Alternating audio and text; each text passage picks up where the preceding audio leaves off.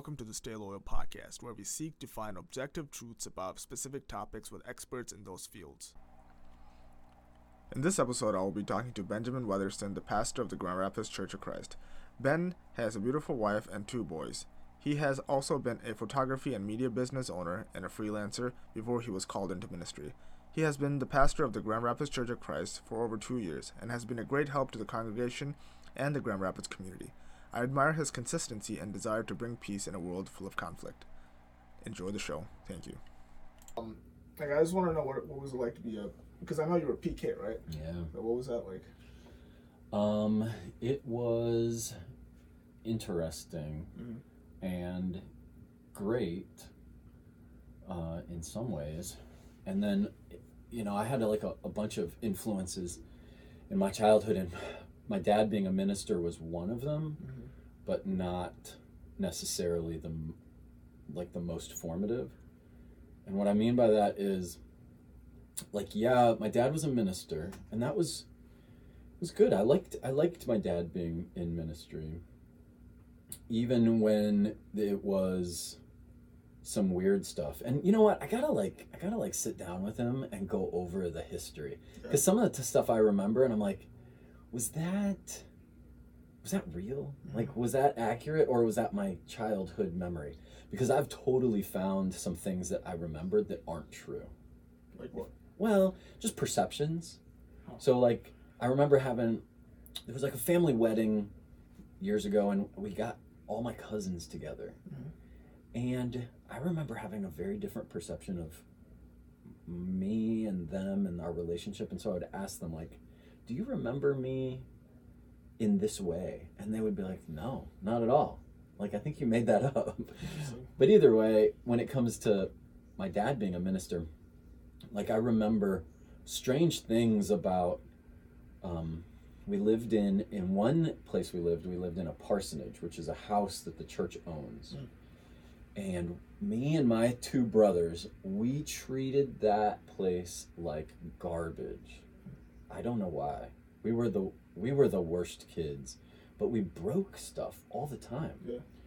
We broke the floor, and we broke out the windows, and we lit some stuff on fire and crazy stuff. And I'm thinking as an adult with teenage boys, I'm like, wait, if my kids did that to the house that we lived in, oh my gosh. So I sometimes I want to go back and be like, what was the stress of working for a church when your kids were wild? Did we make your life really hard as a minister? And I remember he wasn't working full-time for a church when I got arrested, but I got arrested for shoplifting as a kid. And freshman in high school, so 14, 15, I think. You get arrested if you're a minor? You still get arrested, right? Yep. Or do they just detain you type of? Does it go on your record? Well, it depends, and we had to work some stuff out with the law enforcement. So it ended up not going on my record, which was, that's nice. I'm grateful for, but my dad, he ended up preaching that Sunday. He preached every Sunday at the church we were going to. And I just remember, man, what must that have been like as a minister to have to tell people that your kid got, arrested for stealing stuff. So either way, being a minister's kid has interesting challenges and pressures, which because that's how you grew up. The other force that really was weird that acted on me as a kid was the fact that we moved all the time, almost once a year. Yep. And you guys moved a lot? Yeah. And so you didn't move internationally, but you just moved around in the States? Yeah, us too. Yeah, we just moved from place to place. And so I had 3 different high schools and a bunch of different elementary schools. And so I think trying to separate those 2 things, what part of my character was formed by which thing. And so for instance, I was sneaky as a kid and rebellious, and how much of that was because of my dad being in ministry, and then how much of that was because we moved a lot. Or I had a hard time making friends with people. And so how much of that is not because I was a minister's kid, but because we were moving all the time. There was also like a weird, and I don't blame this on my parents. I think they did the best they could, and we've had lots of talks since. It's actually funny, since we moved and started doing virtual church, and my parents were watching church online. They kind of like virtually joined our church during lockdown, but there was they called and they were like, "Hey, are we okay? Because you're like pretty open about like your childhood, and were we good parents?" No, I didn't. They asked you that? Oh yeah, my mom. She was like, "Are you okay?" And I was like, "Mom, I love you. You're awesome." Yeah.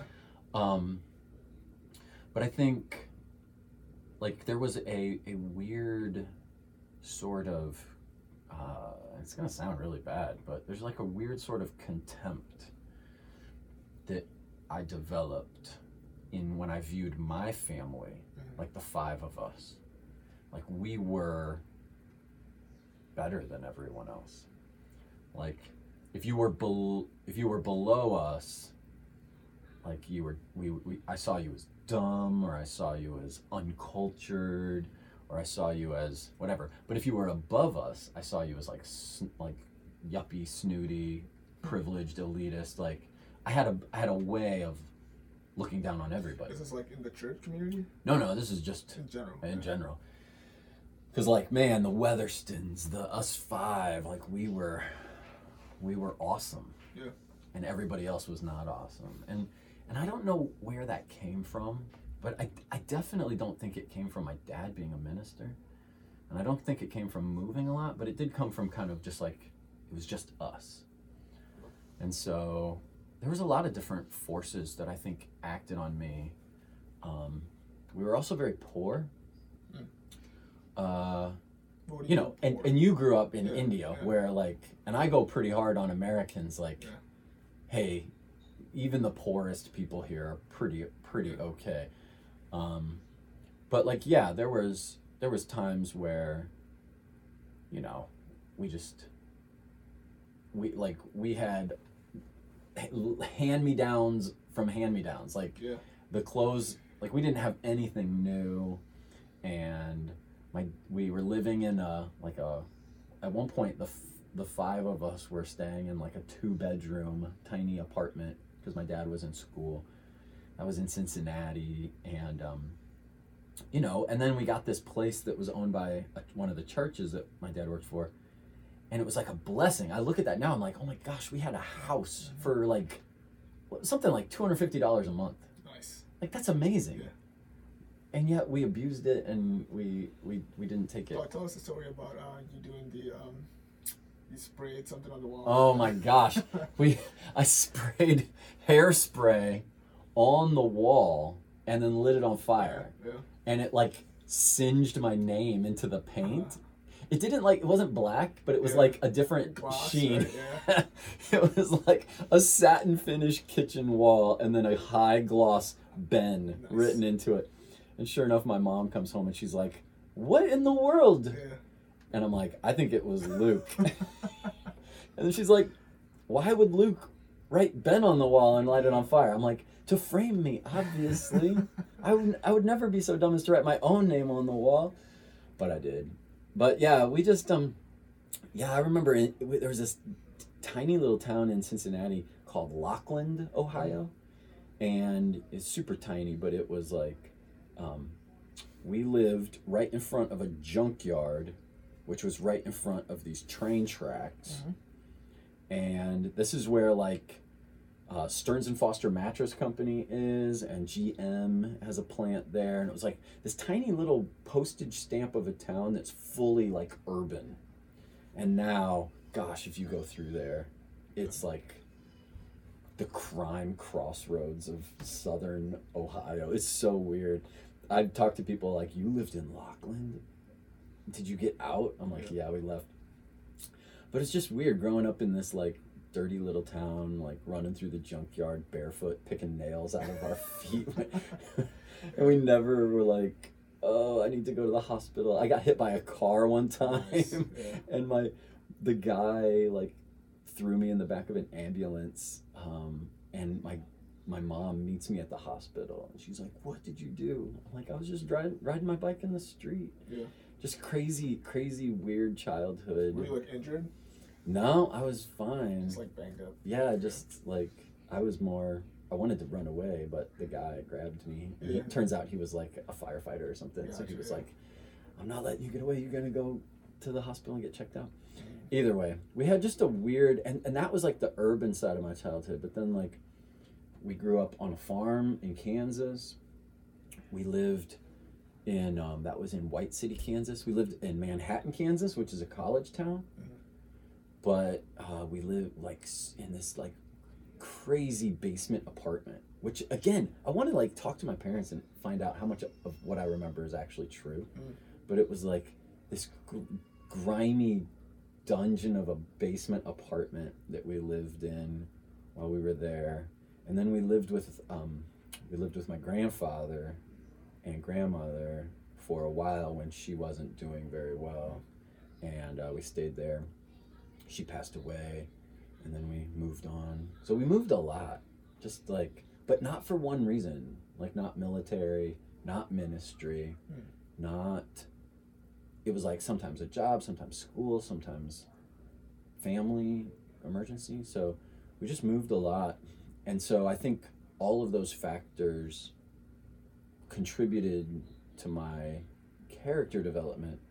And one of those factors is that my dad was in ministry. And my parents, you know, they worked together. But I look back now and I don't know like how much is directly attributable to being a preacher's kid. Interesting.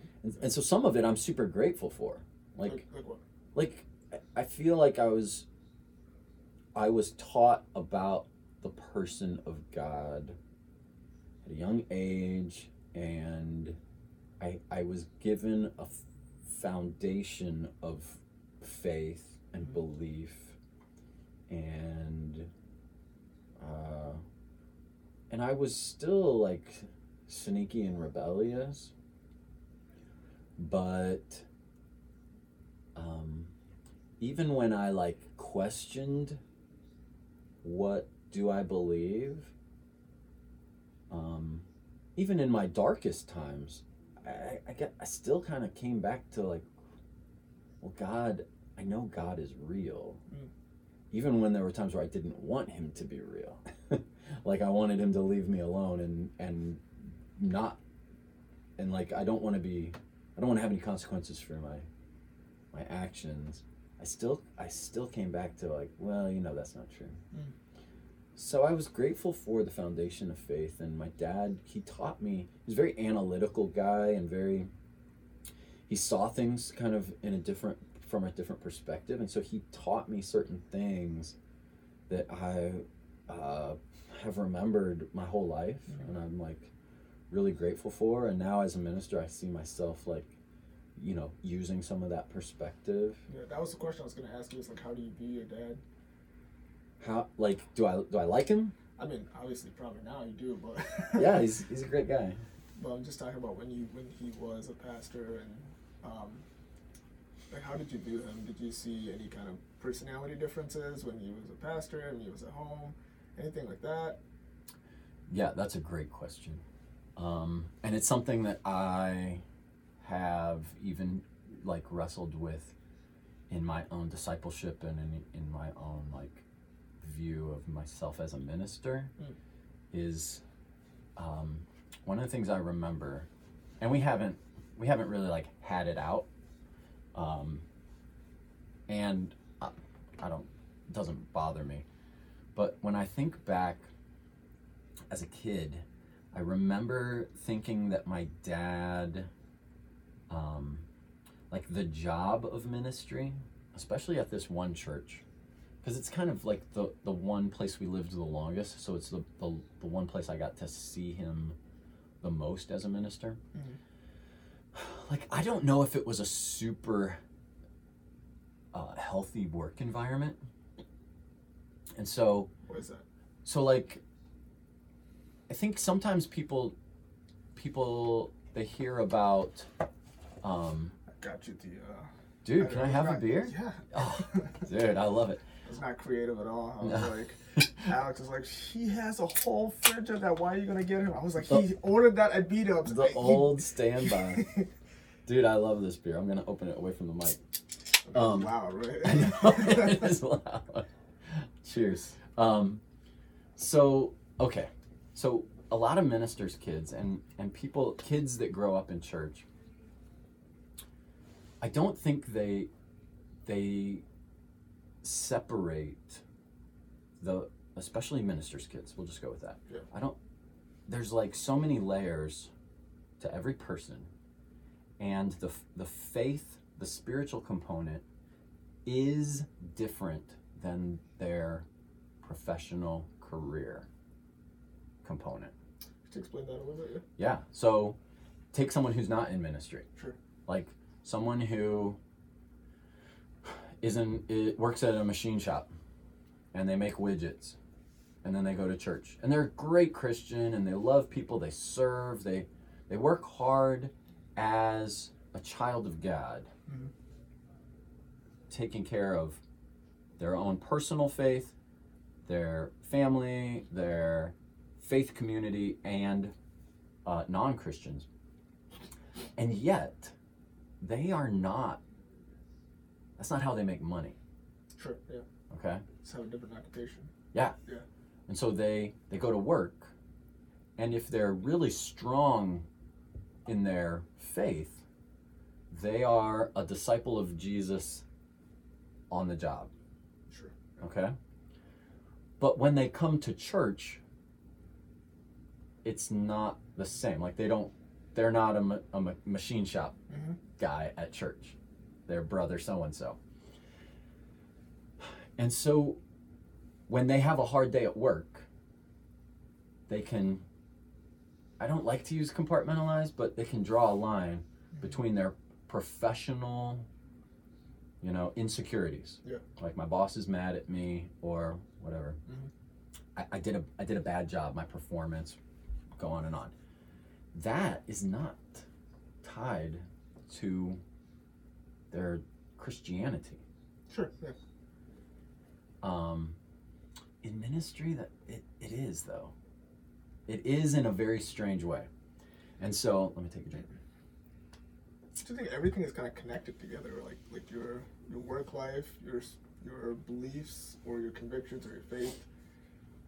To me, that's like the worst job you can ever have. Being a minister? Yeah. hands down, the worst job you can ever have. Don't mean to crap on your... Yeah, no. Dude, it can get rough. But I think what's crazy is if you have as a minister, if you have people around you that can do their best so that your environment as an employee is as healthy as possible. We're not talking about the gospel. We're just talking about like, hey, you get a paycheck and you have, a retirement account. Like, if we're just talking about the job of ministry, let's make that as healthy as possible. And if it's not, well then you're gonna see all that crap affect your faith. For sure, yeah. And it might work if your faith is bad as a minister, it's going to affect the job of ministry too. That makes sense. But I think I look back on my dad, and I think there are times, and that you'd have to literally go case by case every church in America, in the world, but I feel like there are some where the job of ministry, like, hey dude, this is how you pay your bills and how you feed your family like this job is requires you to look a certain way, to put on a certain face or show or something. Like there's a certain polish you need to have, For sure. or you're putting your job in jeopardy. And you know, like that might be the same way in other jobs too, but it's just weird in ministry. So I think there were some times where my dad was just stressed out as a minister, and now, you know, we're in the home and we see, like, you know, kind of this, like, this is when I'm on the clock, and this is when I'm off the clock. And I think that's completely normal. Imagine if you had a job with a boss, but you had to be like on all the time, and you could never come home and complain about your boss. Like, that would get exhausting. And so I think, you know, I wasn't this guy in my 20s that wanted to be a minister. Or maybe I did, but God didn't give me that, thankfully. Sure. Yeah. But either way, like, I made it all the way through my 30s, and I was just, you know, a normal guy. And then I didn't go into the full-time ministry until I was 40 years old. And it was like, I was like Paul. I was like one abnormally born. Like, very few ministers go into the ministry at 40, at least in our fellowship. And so I just had a very different perspective of what this would look like as a job. And so my wife and I were just like, hey, we are going to try to do this in the healthiest way possible. And that means, you know, we're probably going to say things that are not high on the list of things that ministers say, just to be real. Sure. Just to be honest. Like, and I love the fact, so, like, you know, we're all accountable as ministers in our fellowship. We're all accountable to someone, and I need someone who I can just call up and, like, vent to. Be like, oh my gosh, like, I hate this job. And they know they're not going to try to, like, rebuke me or disciple me. They're just going to listen and be like, yeah, you know, it's okay. I feel like if you're enjoying being a pastor, you're not doing it well. Yeah, oh my gosh. Dude, have you listened to The Rise and Fall of Mars Hill? No, you were talking about it. Oh. No, Yeah. Woe to you when all men speak well of you is the proverb. Like, you have to be very careful if you're in ministry to be popular. Sure. And avoid all, like, conflict. Because you can't get there, right? You can be a person that just kind of goes with the crowd and just preaches to a particular group and, you know, please them and make them feel all good about themselves. And it's definitely achievable. Yeah, and I think that's what we always try to talk about culture and how if we, you know, like, so this is actually a theological debate. So, like, if Jesus said, go make disciples of all nations, Paul, he preaches to the Jews, and then he's like, yeah, I'm going to go to the Gentiles. Sure. But what we see is, especially, like, between him and Peter, like, we see a church of different people, different cultures, kind of smushed together, and it's not easy. It's very hard. And so I think then that comes down to, like, okay, so what is the solution? Churches, faith communities that are homogenous and different, or do we do the hard work of figuring out how to smush people together? And so some ministers believe very different things. And I think it's important to do everything we can to try to have a church where people are different as you can be while still being under the lordship of Jesus. Mm-hmm. Like, hey, is Jesus your Lord? And you understand what that means, and you're not just blowing smoke. Yes, okay, but you're on the right politically, and you have this belief and this belief and this belief and this. All right, you over there, is Jesus Lord of your life? And you're not blowing smoke. You know what that means? And they're like, yes. And you're like, okay, even though you're as opposite from this dude as you could possibly get,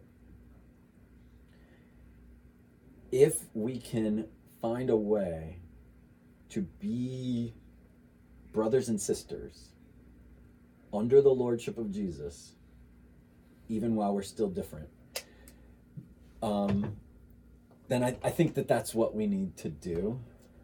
But that doesn't mean that we aren't going to have like weird conversations. So I think church is a place where we should be able to talk about political things or cultural things, or disciple one another on culture. Mm-hmm. Like, okay, this is your culture, this is your upbringing. That doesn't necessarily mean it's exempt mm-hmm. from your repentance.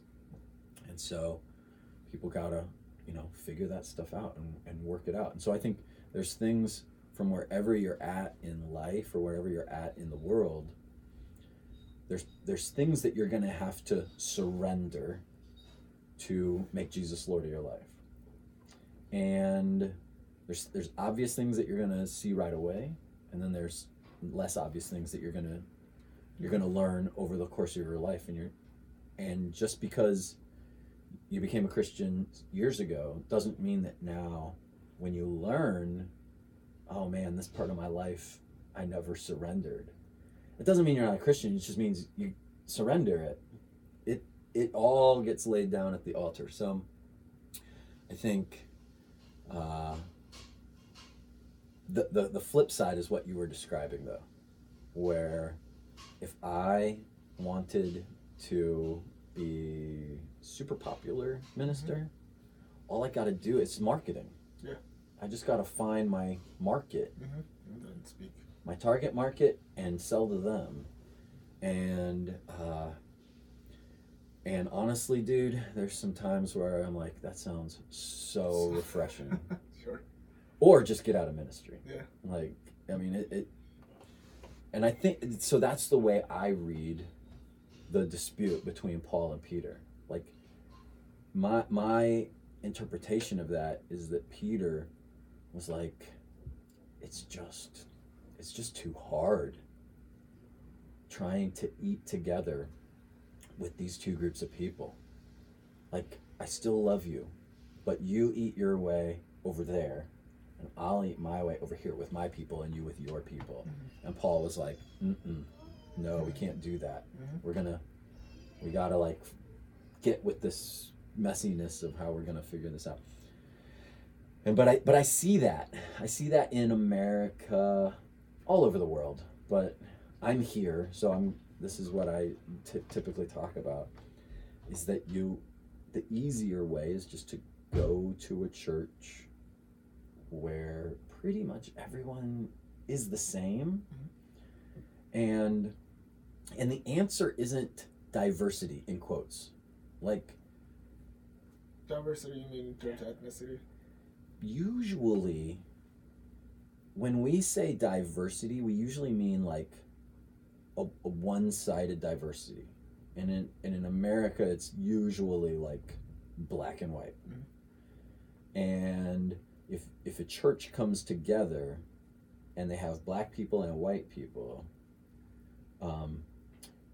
more often than not, and I'm not trying to say that like I have all the answers. I'm trying to be super humble here too. Yeah.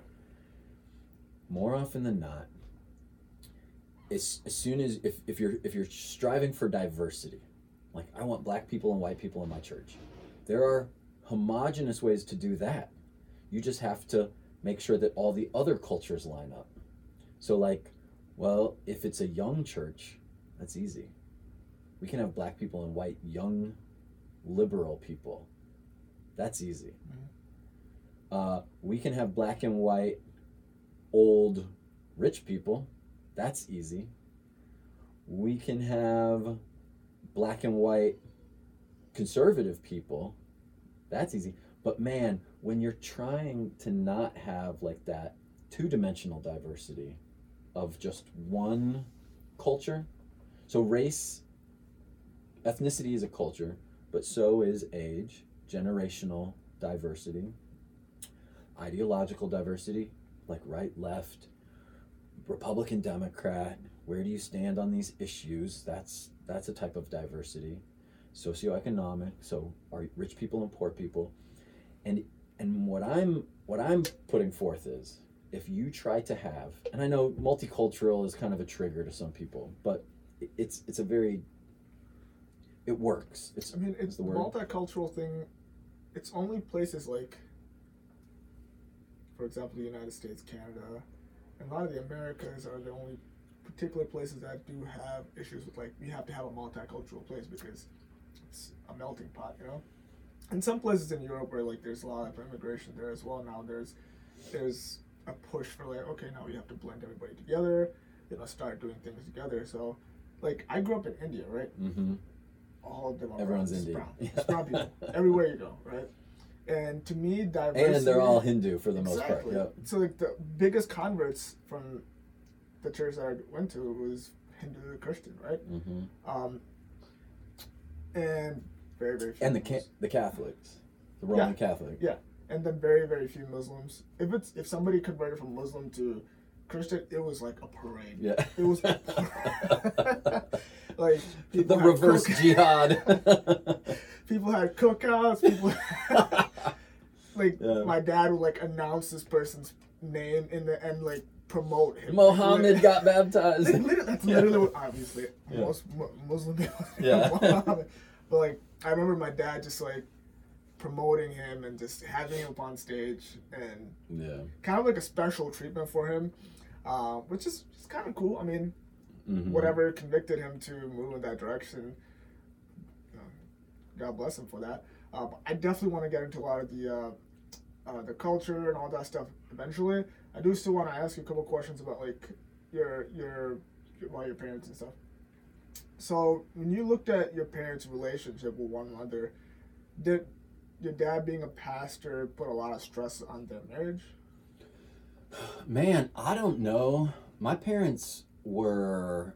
I look back at my parents' relationship and I'm, like, in awe of it, honestly. My parents, because they were... there's only a couple times where my dad was, like, an actual full-time pastor. Most of the time he had a job. Oh, cool. Okay. Yeah, and so, like, what I remember about my parents is their partnership and their teamwork. And so, for instance, like, my dad was in seminary in Cincinnati. Yeah, we moved from Indiana to Cincinnati. And they got a job at a Christian bookstore. Berean Christian bookstore. And I hope I get the timeline right, but my dad got the job first through a connection he made back in Indiana, and then got my mom a job. So they both worked at this bookstore, making, I don't know, minimum wage back in the 80s. And then they, one would get a promotion, and then the other one, I remember them doing this kind of like leapfrog up the ladder of life. My mom is the one that actually got a job here in Michigan, and that's what moved us up to Ann Arbor, and I was in high school. And so, yeah, that was my second high school, was in Ann Arbor. And then again, they're like complementing each other professionally. And so then my dad gets a job, and then one of them ends up getting a job offer at another company, and then they're just like, to me, they were just such a great team. So your mom worked as well. Yep. Yeah. And then like in church, they were always like to me, they seemed like a great partnership. They also did like extracurricular stuff, side gig stuff that we grew up doing, which was hilarious. And Like it's another, helping them and stuff with side gigs. yeah, like, so we cleaned the bookstore. Yeah. And then they also did a thing where they would do like performances. They were like in theater. And so we grew up in this world of theater. And is that why you're really good at like being on stage? I don't know at all. But I was in theater all through like high school and stuff. So like the public speaking side was I didn't never have that fear that I had to like overcome. So I do think that's a component. And it's all natural. There was like nobody had to push you to be like, hey, don't be afraid. It was just all natural. I think it was just familiarity over time, like training.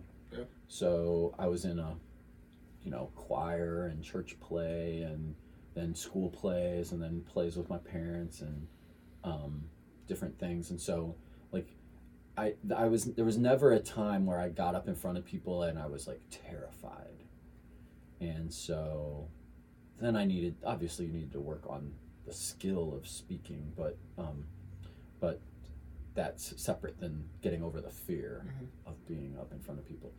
But my parents, man, I look back at the way my parents raised us, and their like the love that they had for each other, and they were very real, and they had problems too, like everybody, but man, they just seemed to work together really well. That's great. And I great. feel like they respected one another. Like they had affection for one another. We were a very affectionate family growing up. So I got nothing bad to say about my mom and dad in terms of like their marriage and any of that. I really respect them for that. But isn't that like a crazy privilege to have that? Because I feel like a lot of people that have gone into ministry, this is just from my experiences viewing marriages.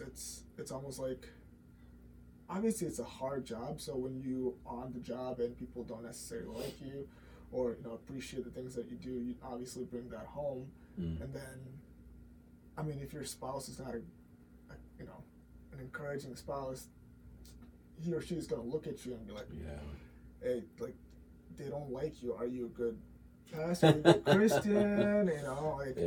Are you doing it right? And when I hear like good pastor stories where like their marriage is intact and things are going great, it's almost a blessing, because when you get kids involved,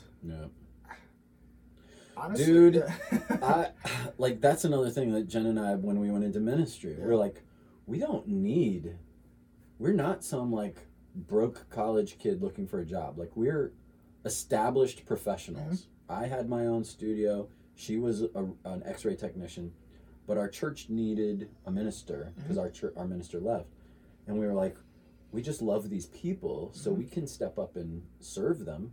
And that's literally all it was: meeting needs, serving people, considering people. And the preaching was like secondary part of ministry. And so it wasn't like a show, it wasn't a performance, it was meeting needs. And so that's what we did. But we were like, if we do this, we need to try to do it in the healthiest way possible, including our marriage and our kids. And it's hard. Like, I'll admit to anyone, it's hard. But it's funny. We even ask our kids all the time now, like, hey, because they remember a life before ministry. They remember a life coming with me to the studio. They remember a life where mom went off to work, and dad went off to work, and they remember what it was like before ministry. And so now we always ask them, like, regularly, like, hey, boys, do you like this life? This life of, leading this church. Now we're leading this church. Like, do you like this life of having people over all different times and hours? And you know, and there are times where we thought for sure they were going to say, I hate this life. That's such an unorthodox question to ask, but it's like a game-changing question to ask because my parents could give a crap about what I felt about it. Like, I remember this one time we had to move from, you've been to India, obviously, Yeah. right? So, like, we had to move from Chennai to Coimbatore. Mm-hmm. This is like, right after I graduated from, after I finished 10th grade. That's like LA to Michigan. Exactly. Yeah. And I made all my friends. I was, like, out, you know, with the friends that I had around my neighborhood. I had friends from school. Everything was established. Like, I had a girl that I was seeing, but then my parents were like, "Oh, we have to go to this." My parents sat me down at the dining table, and just they had to focus on me because my brother was in college, so he was just gonna stay there, right? My sister, she already moved to another city, so it was just me, and my parents were like, "Hey, we have to move," and I was like, I literally just made friends. It was 5 years. 6 to 7 years actually of staying in Chennai, and that was the first time I made friends because from first to fifth grade I changed 5 different schools. So every grade I changed schools. So it was miserable. I told my parents I hated their job. I hated the fact that they worked for it. Quit your job, but it was not a question that they asked me. I just expressed the way. That was the first time I ever expressed my feelings to my parents without them asking me. You know, and it just comes to a point where like, yeah, they have this idea of like, yeah, I'm serving God. My family just has to like, you know, take the brunt of it, which it's hard to like juggle because, yeah, they obviously want to follow God. They want to follow whatever, you know, that's put on their heart, but it's almost like everything else is kind of in the back burner, you know. Yeah, dude, and I completely sympathize, and I feel you. I look back now, and if we had moved as much as we moved, if we had moved for one reason, be it the ministry or the military or anything, I probably would have grown to hate that thing. And I love the fact that tumultuousness of our childhood wasn't attributable to any one thing. It was just life. It was just all sorts of things. And now I actually respect my parents because they moved all the way across the country twice to take care of a sick family member. Once from Kansas to Indiana, and then once again from California back to Indiana. And now I like really respect my parents. But if we moved all those times for my dad being a minister, I'm sure that would have been rough. Like I probably would have had a lot of feelings about that. But I think, like for me, now that I'm older, now that I have kids, and I'm not the same kid I was when I got baptized. Like the idea of go lay down everything for the Lord. Oh man, I gotta be careful how I say this. What's that? Because I don't want to say something that sounds like super blasphemous. The idea of like go sacrifice everything for the Lord, that can cross over and start to become go and sacrifice your marriage and your kids for other people. When it's the world, I'm sacrificing the world for God. Sure, yeah. Well, that's a no-brainer. Yeah. Duh. Every good Christian will say, yeah, I'll sacrifice the world for God. But if I say, I want you to sacrifice your marriage, the mental health of your children, and your relationship with your kids, sacrifice that on the altar of Bob, this guy. You'd be like, well, screw Bob. I don't care about him. My marriage and my kids are more important. Obviously, yeah. But in ministry, that's always the temptation. There's always that danger. There's a trap there. And that's like, you know, what's the old movie, The Bishop's Wife? Where she, you know, it's like, yeah, there's someone hurting that you need to go help. But if you always go help that person, that's hurting your family. And so I think the best that we can do is just move forward and learn from our mistakes. But now the way that looks for me and my family is like, we don't need to do this. We'll get out.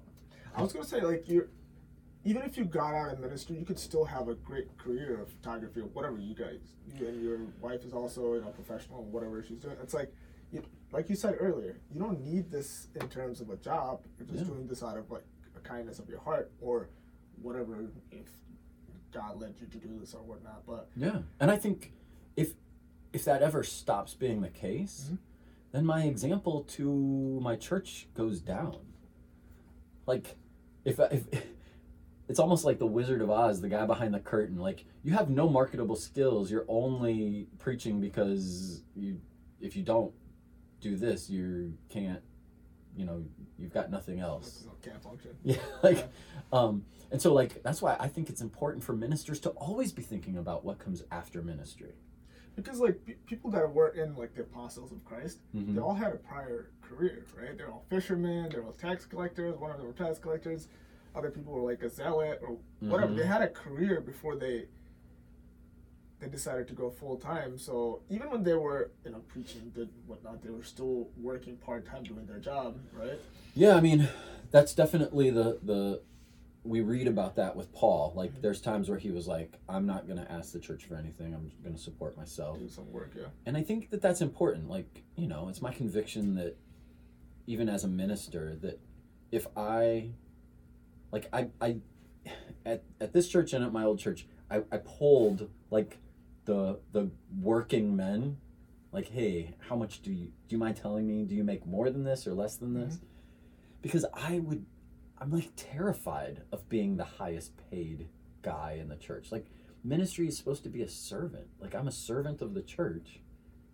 And so, like, I there's no part of me that thinks I'm above, picking up groceries, babysitting kids, what other silly stuff do I do? Like just like helping people.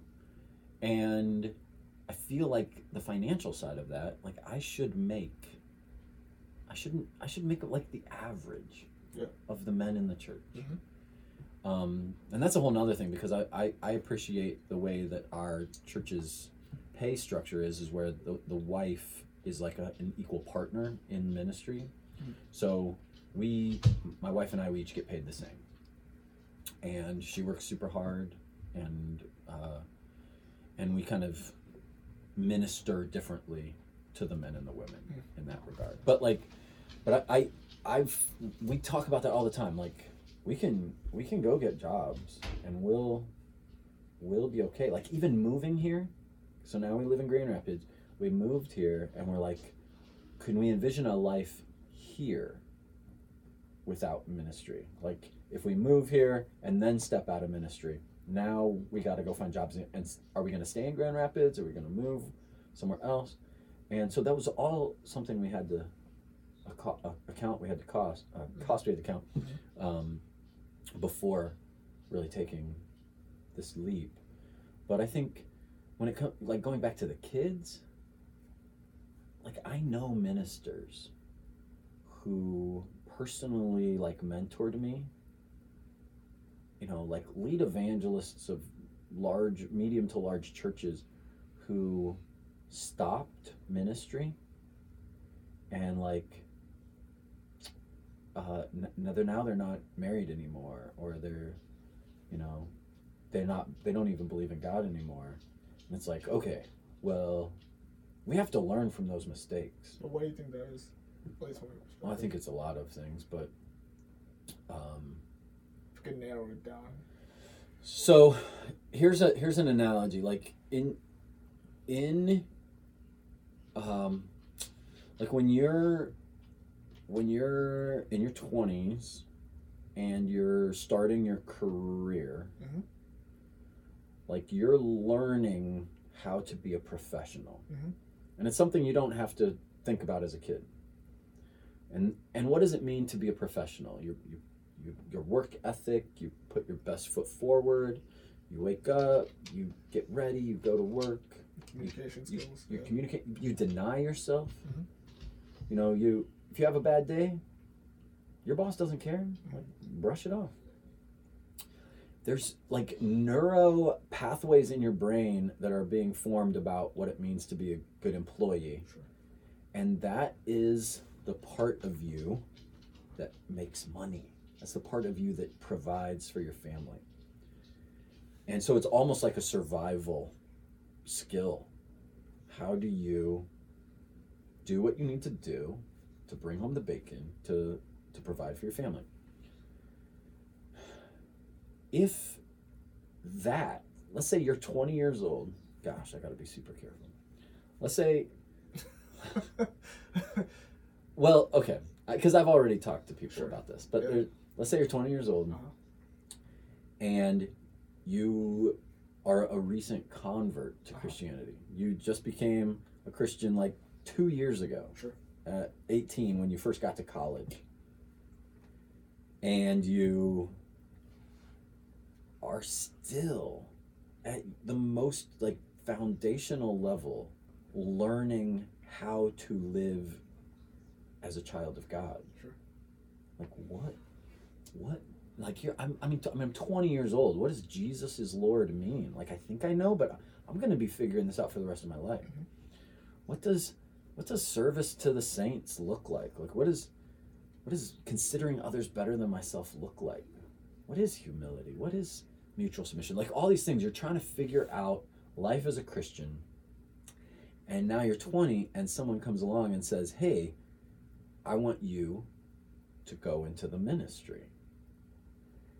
And now something very strange is happening in your head. Now the part of you that is your relationship to God, like if that's a gear that's turning, that it's going to start meshing with the part of you that is like trying to figure out how to make money. And the most dangerous thing that can happen is that your relationship with God is integrally connected to the way you make money. And that's the trap of young ministers, is that like, man, my paycheck and my faith are so almost indistinguishable from each other. And so I that's why Jen and I talk about this, is like, let's just pretend and use our creativity and imagine a life with no ministry. Now we got to make some, can they be unmeshed? Can my faith like last without the job part? And then there's the other side of it, which is like being part of a church. Like, so there's my relationship with God, there's my serving people. And in a church family, like, I'm gonna come early and greet people or set up chairs or pass plates or do a service project or whatever it is. It's not you and God. Now it's in a faith community, you and other people. Well, that, in a good-hearted Christian, that those gears are not connected. You can make money, and if you have a bad day at work, it's not going to affect your faith. If your faith starts to go down, it might hurt the way you serve people. But it's almost like a guilt, right? Like you can't. So even if you're like being bad, as you don't feel confident about what you're doing as a Christian is correct, but you can still do really, really good at work, right? But if you're just having questions in your head about your convictions or your faith or whatever, it's inevitably gonna if you're honest and true to yourself, it's going to affect your job negatively, unless you just play a perfect person type of like picture where you're like, hey, I'm just gonna do all these things, preach, talk. In ministry. Yeah, in ministry. Oh, heck yeah. That's the problem. That's what I'm saying, is that in ministry, those three gears are so interconnected that when one locks up, they can all lock up. That's why it's the worst job ever. That's why I try to counsel young people going into ministry, like, hey, This is the way I think about this. And but why do you think it's attractive though? Like why do people think it's such an attractive thing? Because our church promotes going on like a 1-year challenge, or like going into the ministry, or I know our church is kind of founded on the Matthew 28 type of like mentality, but yeah, I think, do they not know what's coming their way? What there's I don't know. There's a lot of reasons, but my feeling is that young people are very pure-hearted. Sure. They want to help. Mm-hmm. If that help also comes in the form of a job, the way we process that is that, oh, if I get paid to help people, I can help more people. Yeah. There's logic there. It's not evil. Mm-hmm. But we just need to do, like, the elders need to do our best to counsel and train more. I mean, think about that. Like, do you remember the NBA players? Like, back in the 80s and 90s, these young kids were getting drafted out of high school to go into the NBA. Mm-hmm. I can't remember the year that happened, but it was like, and they were blowing tons of money and getting in lots of trouble. Mm-hmm. and so then they started bringing in older NBA players and like, sit you down. All right, you just got drafted. This is your first year in the NBA. Your first check is about to show up.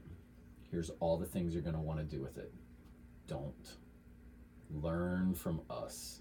Learn from the wisdom of your elders, guys who've been there, and we can help you. And that mentorship, just from like, not basketball. They weren't helping them with their layups. They were helping them with the job mm-hmm. of NBA. And I think in the same way, like, people can come in fired up for Jesus. They still need mentorship in like the perspective of the job of ministry. Mm. And like, how can we help people process these things? And so like in ministry, those gears, like if I'm having a bad day in my faith, I don't have the option of like being a jerk to people in the fellowship. Mm. Like a normal brother, he's like struggling with something and he's like not, returning calls or whatever. We can be like, hey, just be patient, give him some time, he's struggling, or he's going through a little faith crisis, or whatever we call it. The minister doesn't get that. Like, we still need to like do the job of meeting needs and serving people and whatever it is, setting up the church. Like, we still need to do that even if our faith is low. Mm-hmm. And so that's where these like gears that are turning in our heart, we need to just always have an eye on them, because eventually if we don't, and they start to get really kinked up, something bad could happen where someone has a faith crisis and then immediately they're like, I got to quit my job and run away with this girl I met, or whatever. Like, and I've seen people in the ministry do that. But can they, like, my question is, can they stay in ministry if they're struggling with their faith? Isn't that a crazy question to even, like... I want to say they should. They should, right? Yeah. They should show people what it looks like to struggle. Yeah. And I mean, that gets back to the whole thing, like, why is struggle a bad word? Like, struggle is what we should be doing, which is just, so whenever you feel like using the word struggle, replace that with fighting for your faith. In which case, it's like, hey, is that person fighting for their faith? Yes. Well, then that's great. Then it comes to the point of like, well, they're not fighting for their faith. They've stopped struggling. Okay, well then that's when it's dangerous. That's when it's scary. But I think if a minister is having a faith crisis, this goes back to the support system. Like, they should have people that they can talk to. And so, for instance, in every faith tradition, faith community, fellowship, denomination, everybody's different. But like, in our little neck of the woods, like, I get on a call every Tuesday morning with 12 other small church leaders from around the Midwest. Sure. And we talk through lots of stuff. Just like good news, bad news. Like I got stuff on my heart. I need help. Sermon. We listen to each other's sermons and offer critiques and feedback. We all kinds of stuff. But like the community of people who can handle. So if I had a faith crisis where I'm like, I don't know if Jesus is real, I would hope that I have people who have been there that can help me through it. And I hope I have people here that I could be honest with. Because even there's a great book called A Dangerous Calling about how crappy ministry is. Yeah. And one of the things they talk about is like, if a minister comes into a church and they're only seen as a leader, it's a disaster. They need to be seen as a brother or sister, and that needs just as much help as anybody else in the church. And so, like, that's even when we were coming here. I'm like, if I'm coming here as just a leader, I do not want this job. Like, I'm coming here as just a sinful, messy guy as everyone else. And so, you know, that leads to the question of like, well then, what is a minister then? Yeah. But like, I never want anyone to think that I'm like on some, you know, revered status. So why do you think you came to that mindset? Like, is that something because you saw it in maybe your parents or like your dad, or like in terms of them, you know, leading churches, and you just saw that for yourself, and you were like, hey, I don't want that kind of prestige or status. I just want to be somebody that can be friends. Because from my perspective, like, you're probably the only person that I see that is genuinely want to be friends, and you just want to help somebody. You just want to like get to know somebody's brain rather than enforcing a certain type of agenda on you. And I honestly, I appreciate that a lot. And I feel like I've not been the best at, like, I mean, we obviously have our differences, we think differently, and we have different perspectives on things, but I just came to the realization that, like, there was no reason for me to not communicate, not have a strong relationship with somebody just because they think differently than me. Maybe I saw that in you because, like, you were, you know, a pastor or whatever, and you were saying something, and then that necessarily didn't feel good in my heart. And I was like, even though maybe I might be right or you might be right, I still should be able to communicate with you. I still should have a relationship with you. And I feel like a long format type of conversation could help us, you know, see eye to eye, or just talk about the issues that you're going through or I'm going through. Because experience makes difference of opinion, for sure. Yeah. Right? And I just want to apologize. I was like, I feel like I'm a terrible friend to you. And I'm not trying to, like, blow smoke up your whatever, but I honestly feel like I haven't encouraged you in any form of way, even though you've done a lot for not just me, but for everybody in the church. And maybe sometimes that might backfire because, like, oh, he's just a normal guy, you know, and he's like not this glamorous pastor where you have to, like, you know, put like gold at your feet, you know, make you look all good. You know? I mean, sometimes that comes with perks, right? If you're at like a higher status, if you carry yourself in a higher status, people will naturally want to, like, hey, fawn all over you. Yeah. So no, man, I love you, dude, and I think this is the part of being in a church where it's just building relationships over time. Yeah. Like, I remember, so here's a funny story. My very first Sunday here, I wasn't even preaching. Like, I just did the communion message. Yeah. And, so Mark Kang that? No. Oh, gosh, no, I'm going to forget who it was. I'll remember. Either way, I think it was, what's his Faulkner guy? No, it's the guy I thought from Minneapolis, the Sri Lankan dude. Yeah. Was he from Minneapolis or Chicago? Milwaukee? I can't remember. I know what you're talking about. Yeah, either way. Yeah. He might listen to this and be totally offended that we can't remember his name. But he's like, but he was preaching. Yeah. And I'm like, it's my first Sunday here. Mm-hmm. And I knew that we were going to come here. Everybody knew that we were going to come here. There was a transition, and things were not super awesome. Sure. And a brother comes up to me in the fellowship break. And his first words, well, he said hi, but like his first words were like, what gives you the right? And he kind of like yelled at me. Yeah. And I didn't have a clue what to say. I didn't have a clue. I'm like, bro, I don't even know you. Yeah.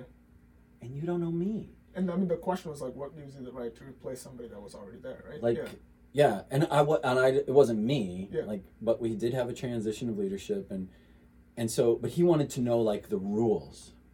But he wasn't like kind with it. He just kind of like. I love this guy now. Sure. We're friends, and like he's great. Yeah. But like, but he wanted to know process, procedure, rules, and I was like, well, until this is all I could say. I literally was stumbling, but I was like, well, bro, until you and I have a relationship, like, I don't even know how good that conversation is going to be. So maybe you and I could just like learn to get to know each other. And he's great. We're like friends, and I love him, and he's great. And I'll bend over backwards and serve him in any way possible. There's no weirdness between us. But this gets back to that, like, in the absence of a relationship, that's what rules are for. Like, in a family, there's actually very few rules. There might be some, like, this is how we do things in this family. But we're willing to let those things go for the relationship.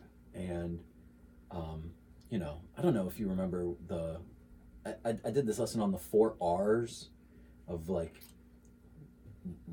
for me, I don't want to be one of those ministers. I definitely remember the 4 R's, but I don't remember what they. So the 4 R's, so this is just me, and I try not to impose this on people, okay?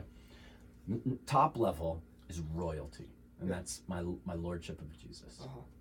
So he is a king, I'm a slave. He's master, I'm a servant. Like, everything is under that. Royalty. The next one is relationships. To me, the next level of trying to figure out how we do life as Christians on this planet are royalty, lordship of Jesus, and then relationships, which is the family of believers, brothers and sisters. I consider you more important than myself. I sacrifice for you. We preserve the relationship. And then below that is rules. And rules is not rules like written down rules. It's like just how we decide we're going to do this. So like in a church setting, a classic example of this is like, what time does church start? It's not in the Bible. Doesn't matter. But we as a group say, hey, we're going to start at this time. And that's just what we do. But if someone's late, and this is one of, if you've ever, I encourage everyone to read Misreading Scripture Through Western Eyes, because they talk about this rules versus relationships thing. If someone's late, like, well, tardiness is not a sin in the Bible. Sure. And so am I going to sacrifice the relationship and yell at this brother because he broke our rule, in quotes? Like, we set this as the time, and if you don't come at 10 a.m. on a Sunday, you're in sin. Well, now I'm telling him that rule is more important than our relationship. True. And so I make it my goal, and my wife too, and we make it our goal. Whenever those two things bump into each other, we are going to sacrifice the rule to preserve the relationship. Yeah. Now, that doesn't mean that there's sometimes where we have to sacrifice the relationship to preserve royalty. But is it really sacrificing if you're just kind of like helping your friend do the right thing? Potential, right? How do you mean? Like, what do you mean? Like if I were to like call you up, like, hey, you should wear a suit and tie when you preach. Mm-hmm. Like, if that was the right thing to do, I would just say it because I care, you know. But if it's like, that would be kind of like sacrificing the relationship, but at the same time, like, it has potential for that relationship to go Mm-hmm. away. But it's almost like I care about you enough to just say it because I'm your friend. Yeah, but that's a great example because preserving the relationship is having the conversation. Yeah, yeah. And so it's like, you know, if we're talking about an issue, like, well, I want to have I want to talk. Sure. Because that's the relationship. Mm-hmm. And so I'm all for, like, if someone has an idea, like, let's talk, let's hear it. But then, you know, we have to figure out what we actually end up moving forward in. So either way, so it's royalty, relationships, rules, and then the last one, and this is the tricky one. Remember, this is how I view the world. This isn't what I force on everyone else. So it's remember? It's rights. Oh, yeah. So royalty, my lordship of Jesus. Relationships, I consider others more important than myself. I preserve the relationship. The rules, we as a society, as a culture, as a church, as a family, we're going to do things this way. And then the last thing is my, like, entitlements, my rights, this is what I deserve, this is what you owe me, that sort of stuff. And so, like, classic example is freedom of speech. If I were to walk into a restaurant with my wife and kids, mm-hmm. let's say just me and my wife, we're out on a date. There's two guys, and they are like foul-mouthed, like just cussing up a storm. Mm-hmm. There's part of us that would be like, you know, they can say whatever they want. Like, yeah. Let's say that they start directing their attention at my wife. Sure. Yeah. Or let's say it's you. Mm-hmm. And you're out with your wife and your daughter, and these two guys are like purposefully trying to say the most offensive mm-hmm. things to you. And maybe they just want to pick a fight. If I were to go up and say, hey guys, do you mind not talking that way around my wife and kids? Am I saying that I don't think that they should have the First Amendment right to free speech? Yeah. No. I'm saying you should be allowed to say whatever you want. But I'm appealing to the rule that we have in society where you don't talk that way in front of women and children. Do you think is that why they put the Second Amendment right after the First Amendment? That's a whole nother conversation. But the idea is like, hey, I want you. I believe. Yeah. I believe in rights. I'm a very like libertarian guy. Like, yeah. I don't think that laws are the best way to enforce morality and all of that. We can. Yeah. That's a whole nother conversation. But like, if I go up to the guys, I'm not saying that they don't deserve to have rights. I'm asking them to sacrifice that right at that time because of a rule we have in our society, which is you don't talk that way around women and children. And they can tell me to like get lost, in which case I can choose to leave the restaurant. But it's the idea that like, okay, rights are important, but they're not as important as either following the social contract that we have decided as either society as a whole or in our church. And so for instance, I'm just gonna stay on like the freedom of speech. Sure. Like in church, are people allowed to say whatever they want? When you come into church, do you have no rights? I don't think so. You can, but that doesn't mean that you should, and that doesn't mean that you don't willingly sacrifice those things. Oh, here's another great example. I love beer. I love drinking beer. But if I were to have a teen event at my house, I have the right to enjoy a beer. Sure. But if I have a bunch of kids over at my house, I'm not going to exercise that right. Even if common sense over rights. And I would want parents to know, hey, Ben has a rule. Adults aren't gonna drink alcohol at teen events. If we have someone, we're having a cookout, and it's a church-sponsored children's event, and one of the teen helpers comes and brings a 6-pack of beer, I'm gonna be like, hey bro, let's not do that. Yeah. This is like a children's event. Like, we're not gonna be drinking beer at this. You're gonna get arrested too. Right? Delinquency of a minor. But it's like, am I saying that he doesn't have the right? No, I'm just saying I want you to set that right aside for the kids. And this is what we see Paul doing over and over. Paul had all of these rights that he could, as a Roman citizen, he could have exerted his rights, and yet time and time again, he put his rights aside to uphold what they were trying to do in church and uphold the relationship. And so the 4 R's is the way that, like, I view, like, okay, when these two things are going to bump into each other, which one am I going to put underneath the other? Which one am I going to sacrifice so that the other will be preserved?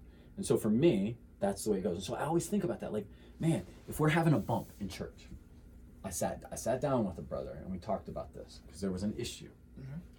And his issue was that there was a certain rule. And I was like, you know what, bro? I want you to know that I value our relationship above this rule. Yep. And so I'm going to appeal to you on the basis of that relationship and not sacrifice our relationship for the rule. And and I hope he felt like I genuinely cared about him and about our relationship. But I think there's times in our culture where we do the exact opposite, where we will put our rights, and this doesn't matter.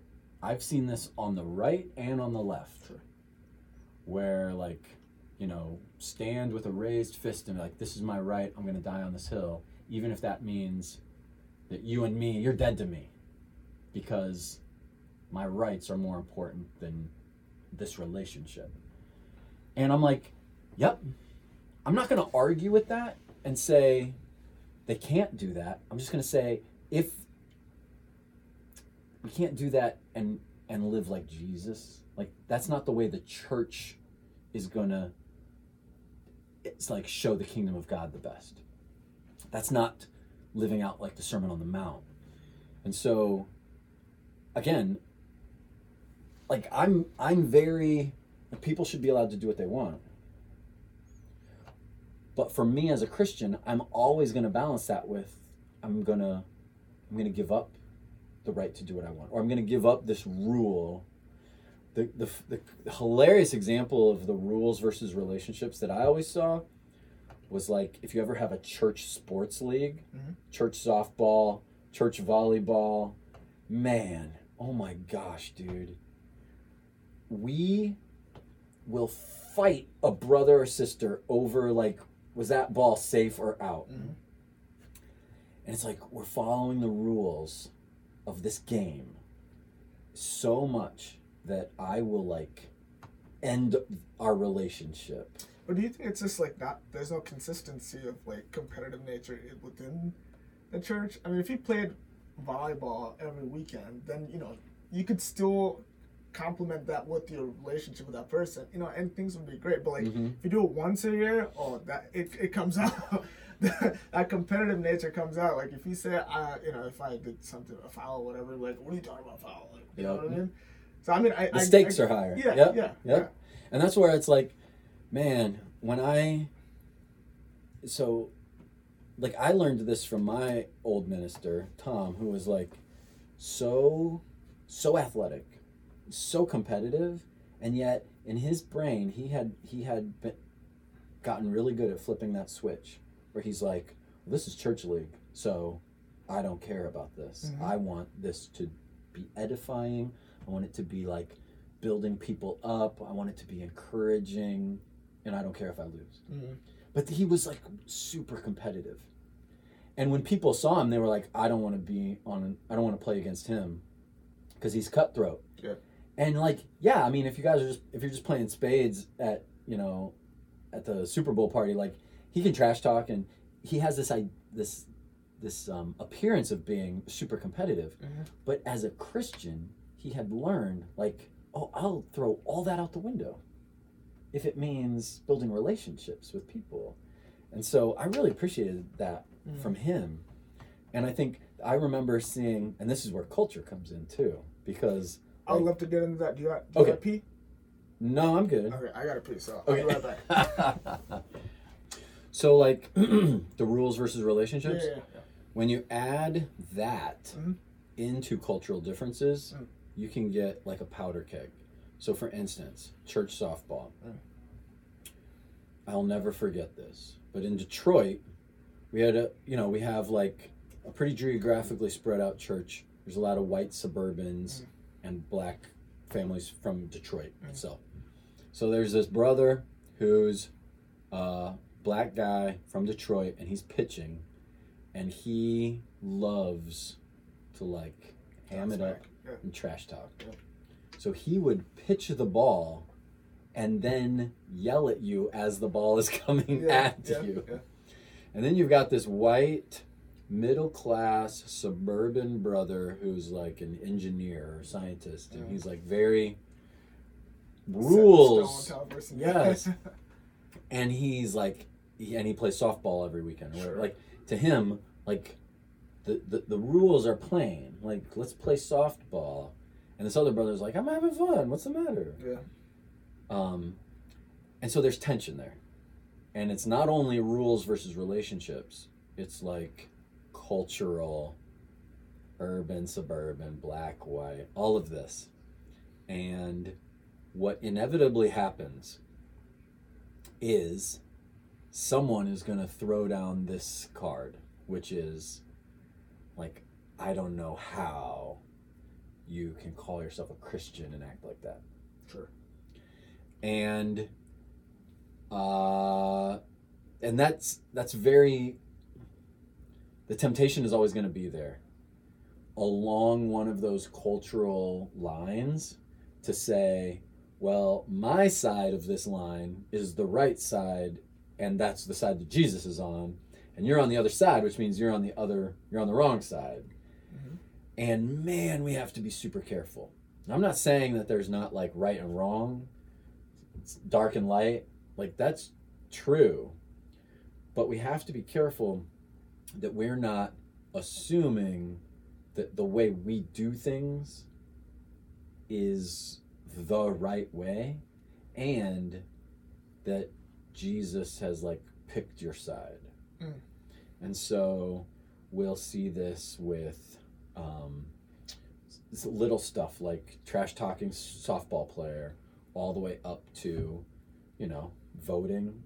I don't see how. You'll hear people on both sides say, well, I don't know how you can call yourself a Christian and vote different than me, is what they're saying. And I've talked to Democrat disciples, Republican disciples who have both struggled with that. And often my answer is not to say, yeah, you're right, they're wrong, or to say, yeah, they're right, you're wrong. My answer is always, you really need to build a relationship with that person. And I've had that conversation where it's like, I've had people, I'll leave names and political affiliations out. I've had people say, well, I don't know how you could vote fill in the blank and call yourself a Christian. And my question then is, how many people that vote that way do you know and are friends with? And shockingly, the answer is usually very, very low. Mm-hmm. They might have like, their token Democrat or liberal or Republican friend, but like man, for me, because this is a whole nother conversation, but it's like I grew up very conservative, and I saw the world that way, and that like here in America, well, one, America is more closer to what God wants in every other country, and then Republican is more closer to God wants than Democrat. That's just the way that I was kind of wired early on. And yet, what started to change my mind was not debating. What started to change my mind was not people proving me wrong. Mm-hmm. Like no one owned me in a debate. Sure. Or shut me down. Yep. Whatever the YouTube thumbnails like to say. Destroyed. Yeah, destroyed, utterly destroyed. Ripped off. Yeah. What got me to really it's easy to think as a conservative, it's easy to think, oh, you can't be a Democrat and call yourself a Christian until you meet a great Christian guy that also votes Democrat. And you're like, huh. Well, now what do I do with this piece of information? And it's relational. It's not even like we're setting up factual arguments. It's purely I know this person, I trust their lordship of Jesus. And yet they also vote differently than me. But don't you think it's supposed to come naturally when you do become a Christian, because like it requires you to deny yourself, right? And when people call self, it's actually your ego, right? And not a lot of people, at least in the Christian sphere, talks about ego and denying your ego or eliminating your ego.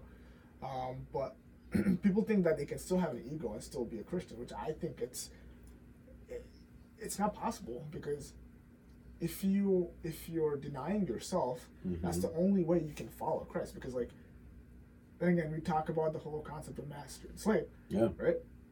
So, and I also think the culture is also a part of the world. So, right, you gotta be in the world but not of it. Yeah. So, from my perspective, looking at the American culture and how it's divided by like race or political affiliation, my question to you is like, do you think it's because people haven't denied culture that they cannot be united in some form or way? Because like they believe in the same God. Because like if you're believing in Christ, and if you believe like there's an afterlife, heaven, like that should be more important than your affiliation with your politics, right? Mm-hmm. Like, why is this trumping that? Yep. You know what I mean? And no, I agree. So, do you think it has to do with people not denying their culture? Totally. I mean, I think, like, that's why teaching culture from a very foundational faith belief is super important. Because, like, Jesus was always telling people, like, hey, the way that you inherently, naturally think about these things is going to have to change.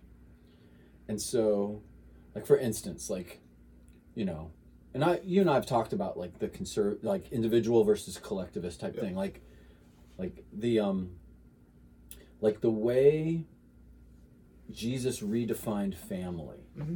Now, was he gonna, like, we know that Jesus wanted you to love your mom and love your parents and like love your brothers and sisters, but then he says crazy things like you have to hate your mother and brother and sister and even your own life.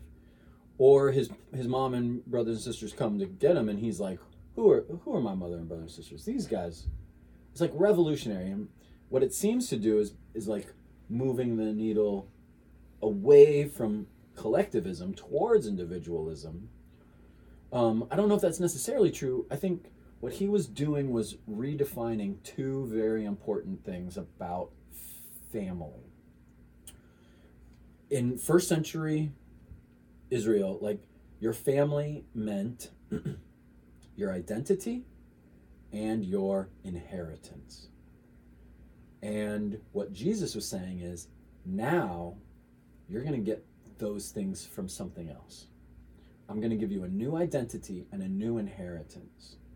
And it's not going to come from your dad anymore, or your mom. And so what's great about the kingdom of God is that it uncoupled your identity and your inheritance from your biological family. And it made it spiritual.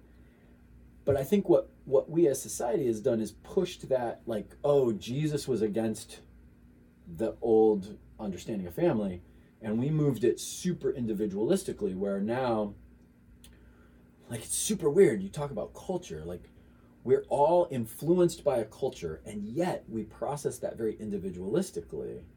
And so now we think that our culture is us as an individual, but we don't see that it was like a collectivist environment we were brought up in. Mm-hmm. And I think I would highly recommend two books to anybody. They're both by the same guy. Sebastian Junger is his name, Junger. I think that's right. I hope I'm not messing that up. Sebastian Junger. He wrote two books. Well, he wrote more than that, but the two books I really appreciate are Tribe and Freedom. Mm-hmm. And I think it's in Tribe, he talks about America. He pulls a lot of stories from, like, Native Americans, which is pretty cool. But he talks about, like, modern day American politics.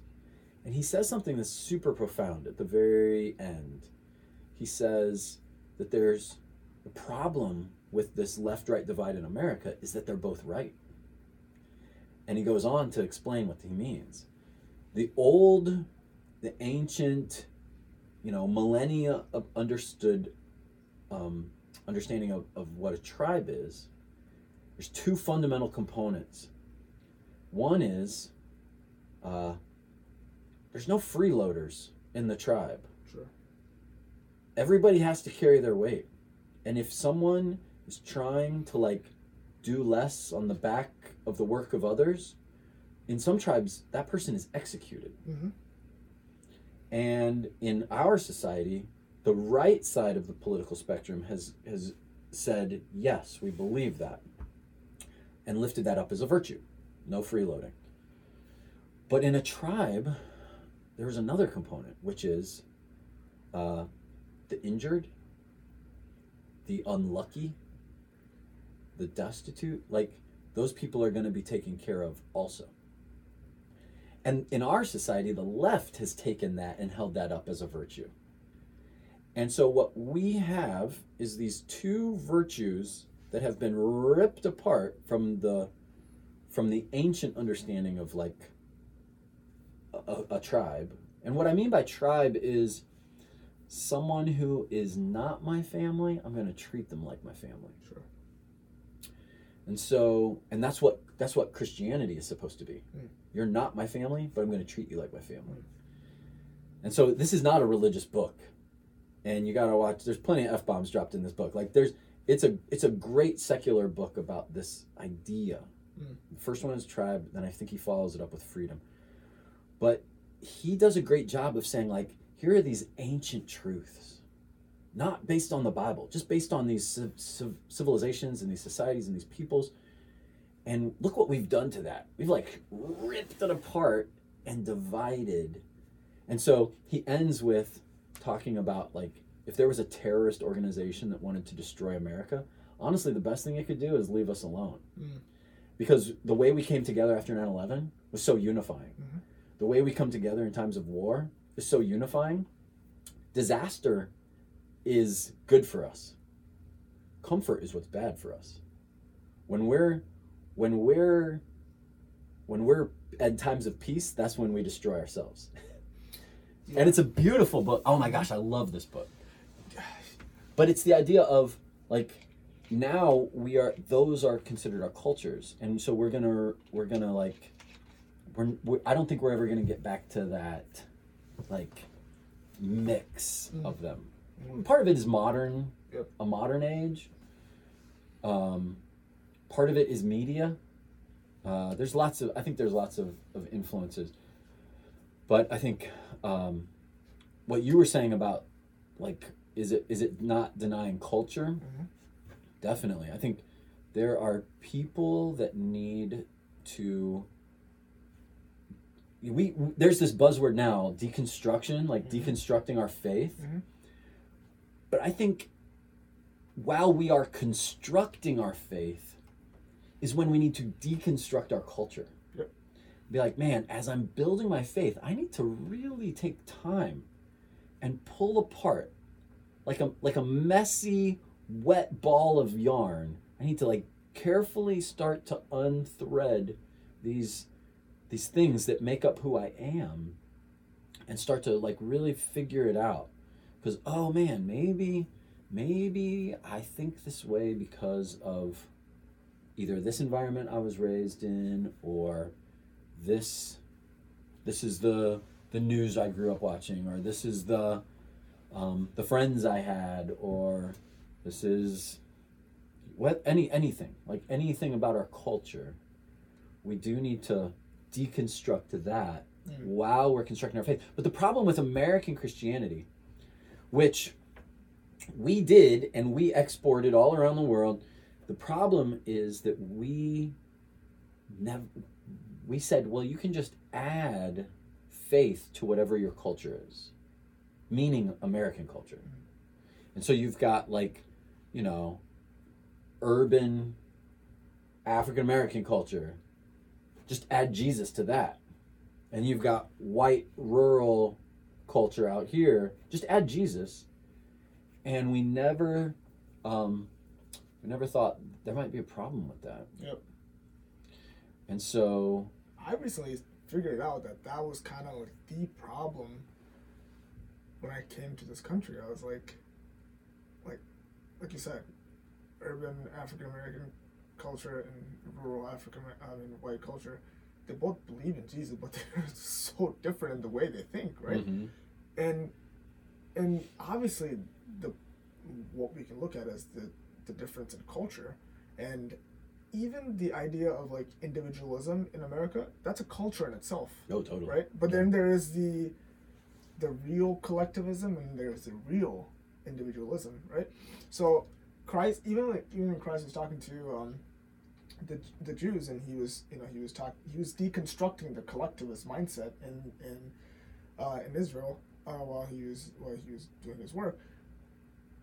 I believe that he wanted people to steer into an the real individualistic mindset, not based on a country or nationality, but to steer into an individualistic mindset so that you can be the real collectivist people, one in spirit, right? Because I don't know what Bible verse that is. It says one baptism, one spirit, whatever.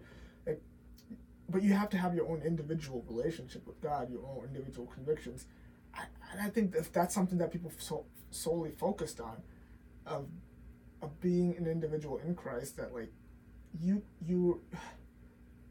there is no way of not being able to relate with somebody else that has that same mentality as well. So it's inevitable if you're doing individualism right, that you will be a part of a greater collectivist culture that's real individuals as well. So what you're talking about, and I'm going to try to crystallize it. Sure. What you're talking about is transcendence. Like even in the Bible, we see like there's earthly wisdom and then there's heavenly wisdom.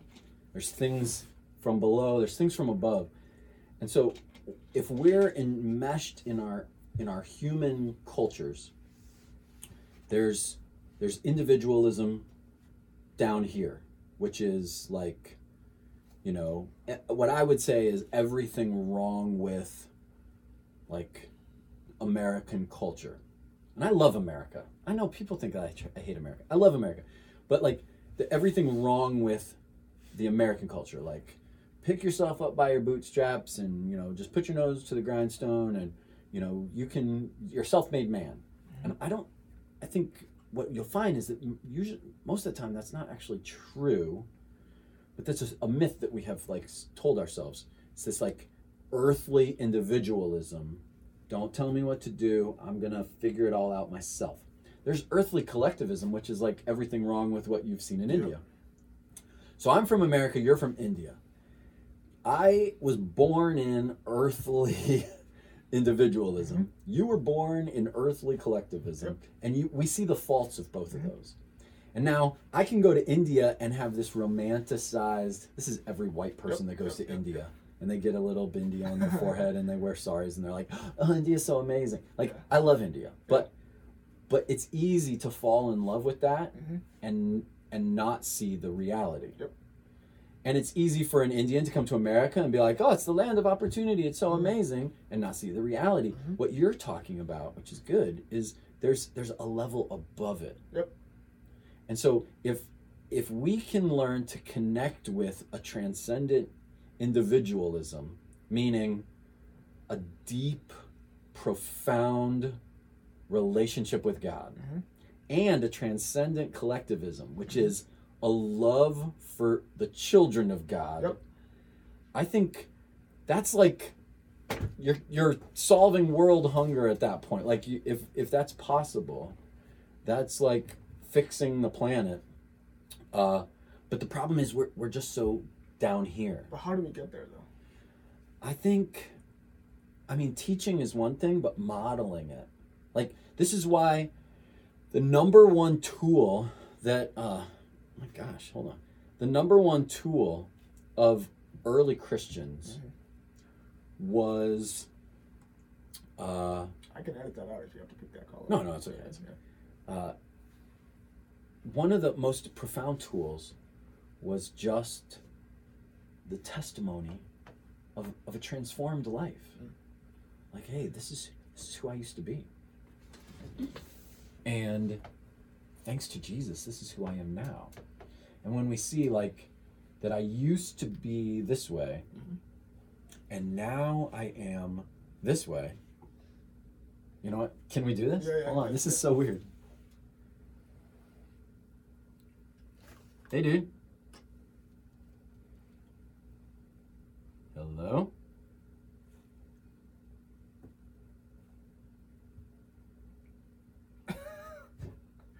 Are you there? Yeah, I don't know. That's super strange. He's probably gonna keep calling back. Either way, it wasn't about like debating and proving people wrong. And you know, one of the things I always say is that like the gospel is history, not philosophy. Sure. Like the early disciples, it was literally just like, oh my gosh, did you hear what happened? And they're like, what? Like Jesus. And they tell about Jesus. And it was like current events. And it was, this is the guy. This is the guy, the Messiah, and this is him. And then he died and he rose from the dead and I saw him. Like, wait, you saw him? It's like, and then as time went on, and I know theologically some people would disagree, but that as time between the people who saw Jesus goes on, and then you start to get the miraculous gifts of people who are like, the Holy Spirit has given me power to prove to you that this is true. And it's through a demonstration. It's not through necessarily a finely crafted logical argument. And so this idea of demonstrating and testifying, testimony, and the power of a transformed life versus right and wrong, like doctrinally, or no, I'm gonna shut you down. I'm gonna like tell you how wrong you are. And so I think, man, if we as Christians can understand that, and this goes back to the whole part of like, you know, when people just add Jesus to whatever culture they have, what you start to find is there's a lot less actual transformation going on. It's just like I was good. I was raised good my whole life, but now whatever. Now I'm good with Jesus. This is why I think, we could talk about parenting and our kids and stuff, but like, this is why I think it's important that we as people are very in touch with who we are without Jesus. My fear is that there's a lot of people that they're not scared of their life without Jesus. Yep. Like, I was fine before Jesus, but now I have Jesus, so that's good. That's my ticket to heaven. And I wasn't actually saved from anything because I was fine. Like the empty way of life handed down by our fathers. Like, that's, to some people, salvation is not just when I die, now I don't go to hell. It's like I was saved from this empty way of life. But if you live in a good Christian culture where there's people who were like, well, I've been saved my whole life. I was saved since I was born because I was raised in this good Christian family. And it's like, oh, you're missing a part of the gospel message that I think Jesus wanted, which is I'm in touch with my sinfulness. And so, but if we can demonstrate, this is who I was, I didn't save myself, I didn't fix myself, Jesus did. The Spirit is what is the transformative power in me. And now, through my life, I can demonstrate what that looks like. That's what's going to be like, oh my gosh, that's amazing. Or I hope, it's my hope. My hope is that we could actually help people and not just get into doctrinal arguments with people. Sure.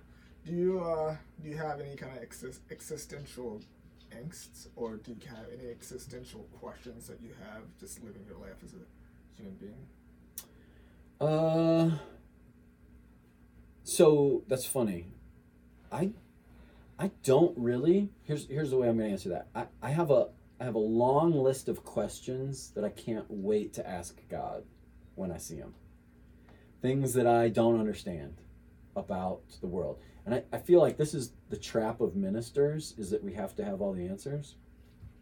And I try to be very honest with people and be like, I don't know. Well, are you allowed to have questions? Totally. I have tons of questions. Like what? Like everything. Like everything that doesn't make sense to me. Like, hey, God, when a starving child in Africa dies, never heard the gospel, are you cool with him, or do you throw him down into the lake of fire? And my hope is that every child on the planet that's starved to death goes to heaven. Well, isn't that justified in scriptures already? Yeah, but it's not clearly laid out. Look, theirs is the kingdom of heaven, right? Yeah, I see what you mean. Yeah. But anything from but all the way down to creation. How did it actually work? How did this go? I don't necessarily bother myself with trying to figure everything out here. But I just add it to the list of questions I want to ask God.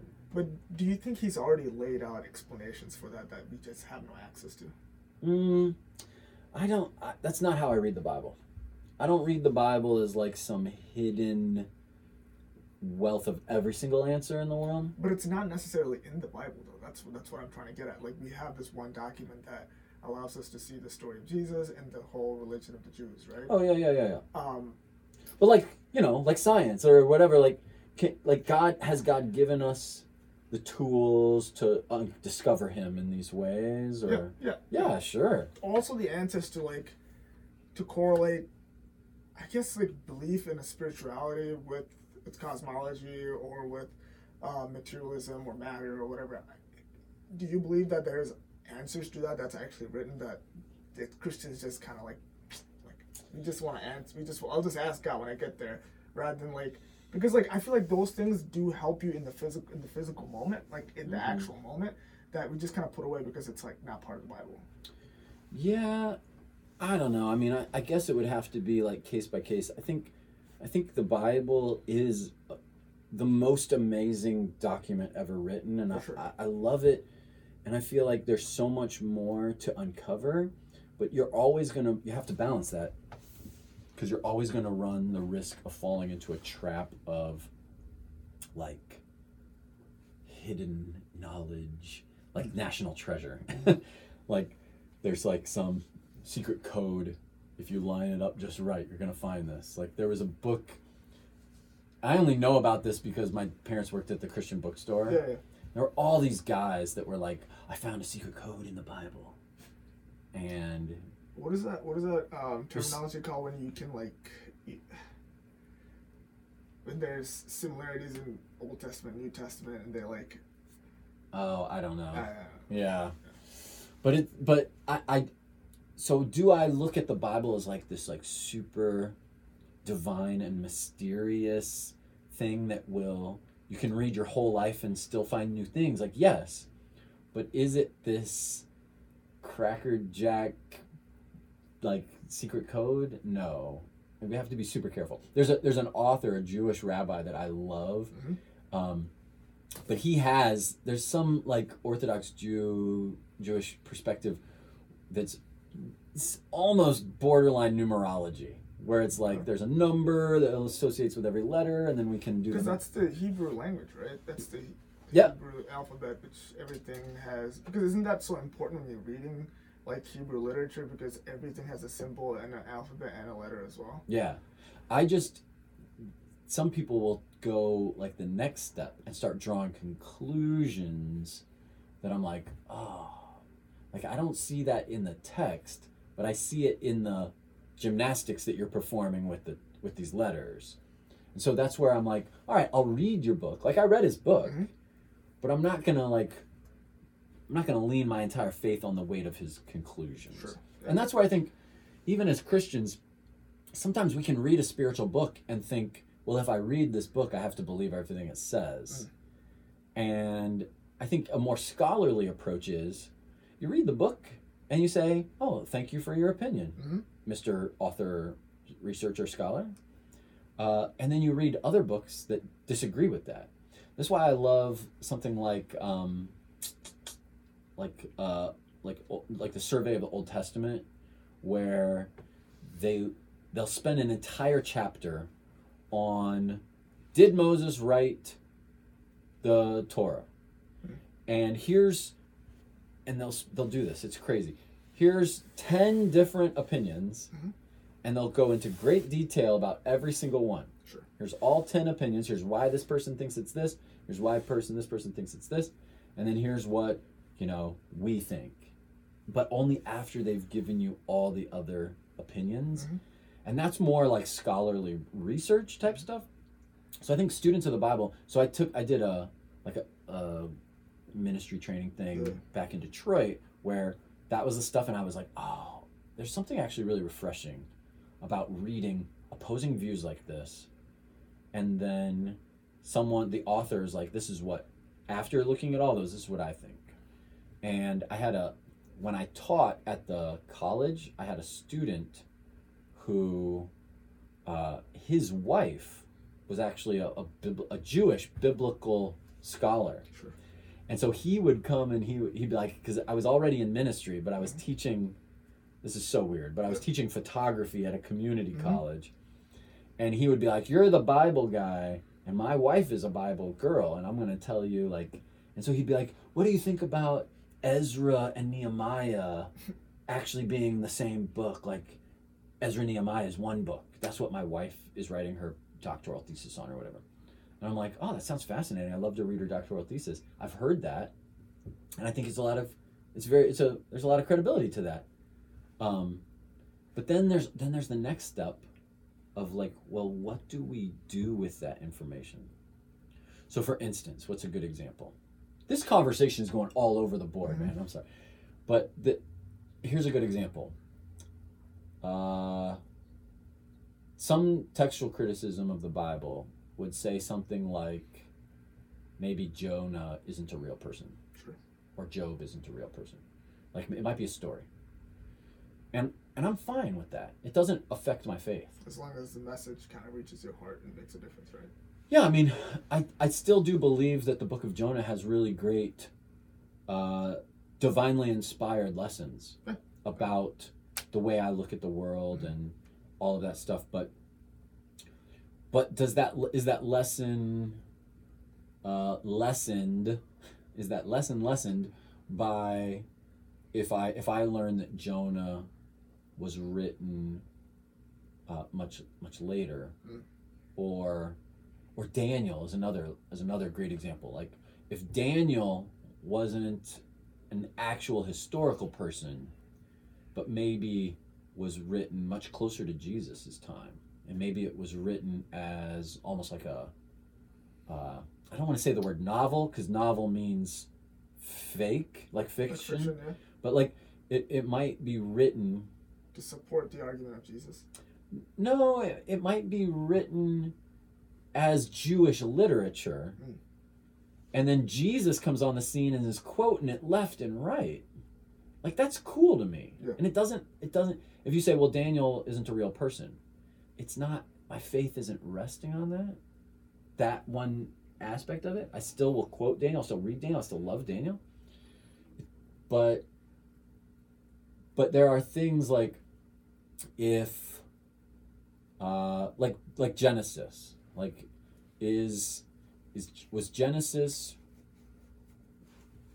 quoted, was Genesis quoted as like, this is how I made the world? Or did Genesis have a different intent as it was given to these freed slaves trying to relearn who they are and who the world is and who God is? And so I love imagining different scenarios that the Bible might be written. It doesn't affect my faith at all. But then when we start to like draw, so like, classic example, Revelation. A lot of when I read Revelation as well, we don't really have apocalyptic literature anymore, but like I read it as a beautiful, like almost poem that was written to, and I try to imagine a guy in the first century whose wife was like dragged out of their house and murdered. His kids were fed to lions. And now maybe he was only saved because of his job in the government, or I try to get really specific and just make something up. Like I try to put myself in this world. And now he's like, this is not worth it. I'm done. Like, thank you, Jesus, for dying on the cross, but this life as a Christian is just too hard. I'm done. And then let's say Luke brings him a letter, and he's like, hey, I want you to read you this letter. It's actually like a poem. John sent it out. He's like, John wrote a poem? And he's like, actually, no, Jesus wrote a poem. And this is important. And so, like, the book of Revelation, to me, people get all kinds of stuff out of the book of Revelation, but I put myself in that guy's shoes. Like, first century Christian, family was brutally murdered because I'm a Christian, and I want to give up. Any lesson that I pull out of Revelation that doesn't make sense to that guy, I'm like, why would I care about this book if you're talking about some future war that's going to happen in 2,000 years? Like, I'm giving up on my faith now. And someone brings me a letter and it's like, hey, it's okay, hang on, because 2,000 years from now, Saddam Hussein is the Antichrist. And back in the 90s, that's what people thought. They literally interpreted Revelation through the lens of the Gulf War. Yeah. And we keep doing that all the time, again, yeah. and we never say, hey, well, what if it was just meant to encourage the disciples who were at the time when it was written? And so I literally had this conversation with another minister, because they go to a church that preaches Revelation very literally about the end times. And I was like, well, I guess I interpret it as most of that stuff probably already happened. And it was future to them, but now it's past to us. And he's like, oh yeah, I know that theology, that doctrine, but we don't agree with that. I'm like, okay, that's fine. And we don't have to fight each other, but I feel like, okay, so if someone were to say the Revelation is written about COVID, and because it is, we need to go assassinate the president, I'd be like, oh, well, see, you took a leap there, and now you are applying the scriptures in a way that I have problems with. And so whatever it is, the way we interpret the Bible, like that next leap from, you know, what is the hermeneutics? Like, what is how we're actually going to apply this in our lives? I want that to be consistent with the person of Jesus, and I want to make sure that I'm not using the scriptures to do something that's wildly un-Christ-like. So I totally agree with what you're saying. In terms of like reading the Bible, right? There are two ways of approaching it. One is like esoteric, one's exoteric, right? So a lot of people that are part of the like Roman Catholic or I would say a lot of anything kind of, you know, has a lineage from that, has this mode of viewing the scriptures and church as an exoteric thing, where they read the Bible as a historical document. Yes, it is a historical document, but it's more of like, yeah, that just happened then, rather than saying, how does that apply to my life internally right now? Like applying the story within yourself rather than saying, hey, what can I learn from that?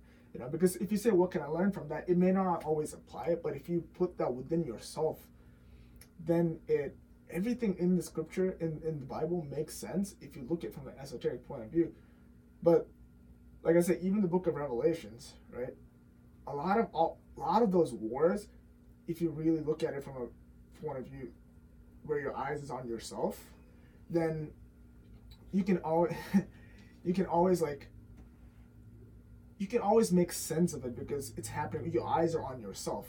Right? Your eyes are constantly on yourself. Even all the parables in the New Testament or in the Gospels, like rather than saying, hey, that's what a story Jesus said, if you can apply that to your own self esoterically, then there's nothing to lose, right? You can as much as like I believe that the Bible, like in literature form, has been manipulated, changed, and done whatever, right? I still like the essence and the truth within the scriptures has esoteric meaning if you read it and understand it that way. Because if people are looking at it from like, if you read it like a newspaper, you can be deceived left, right, and center, because like people have been manipulating it, people have been changing the text consistently since 325 AD, the Nicene Council. Nicene, yeah.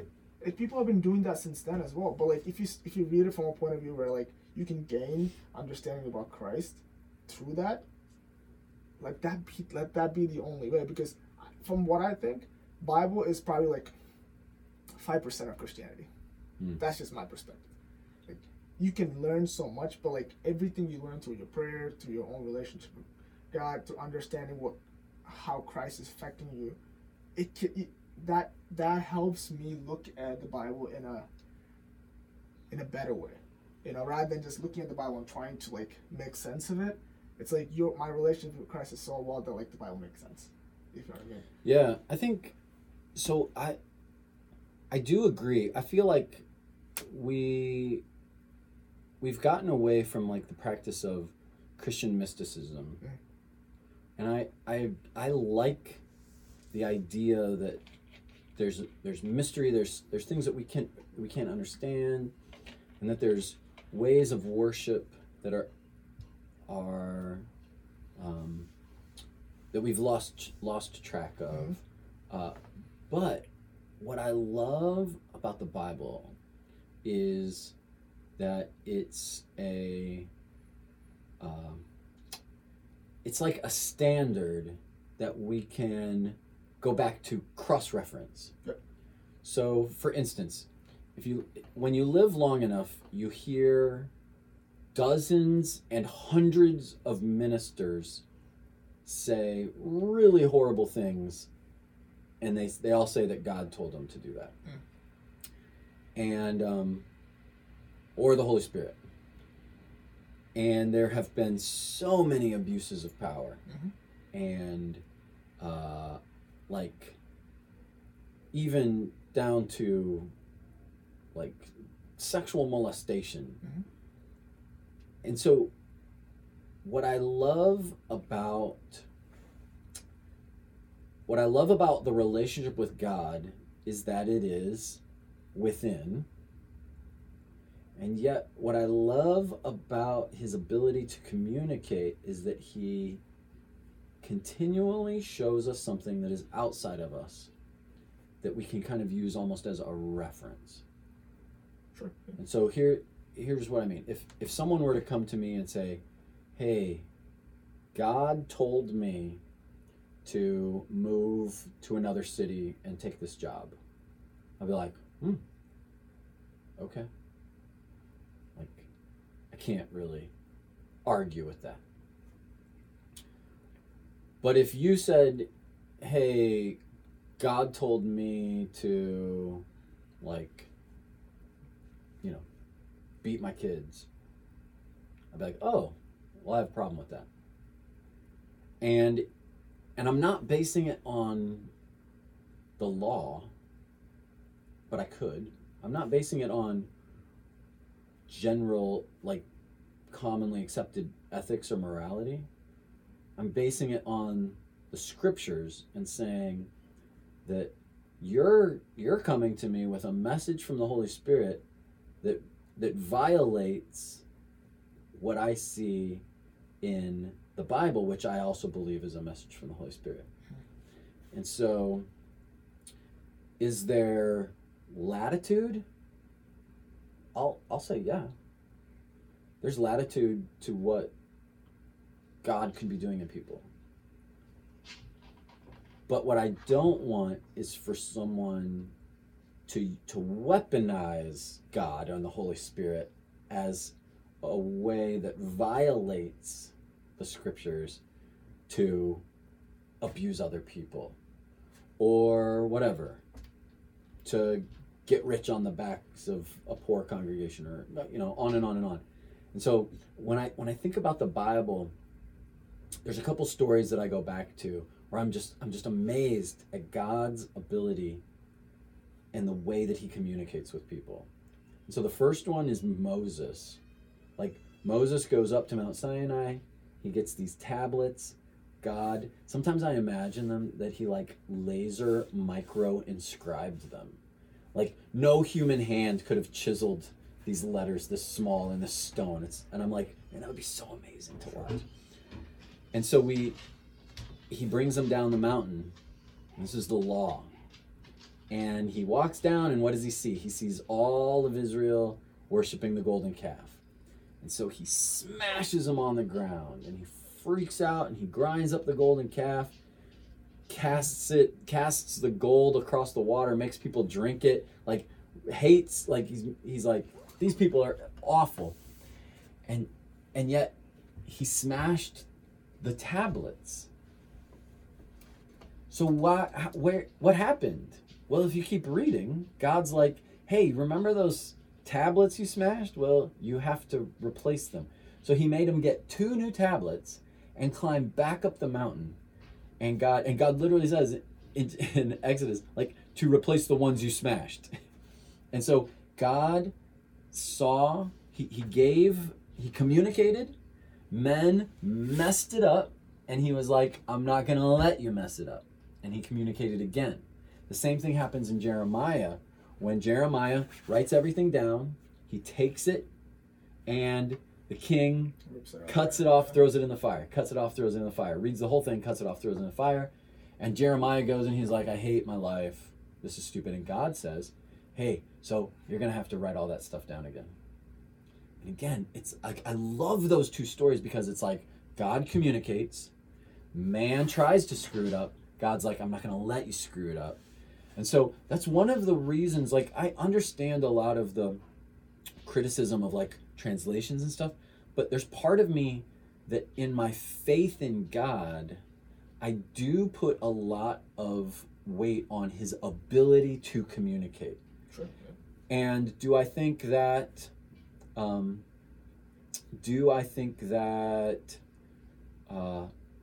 there's more to the Christian life than just the Bible?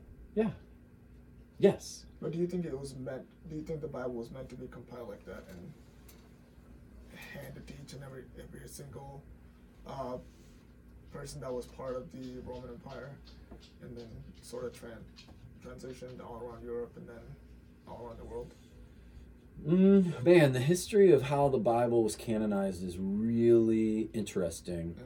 And even that does require some faith. Like, I will totally admit, like, the fact that what we read as the Bible, no one in the Bible had that. Yep. And so, but I see the way in the New Testament, the Old Testament scriptures were so cherished, so quoted, so well preserved.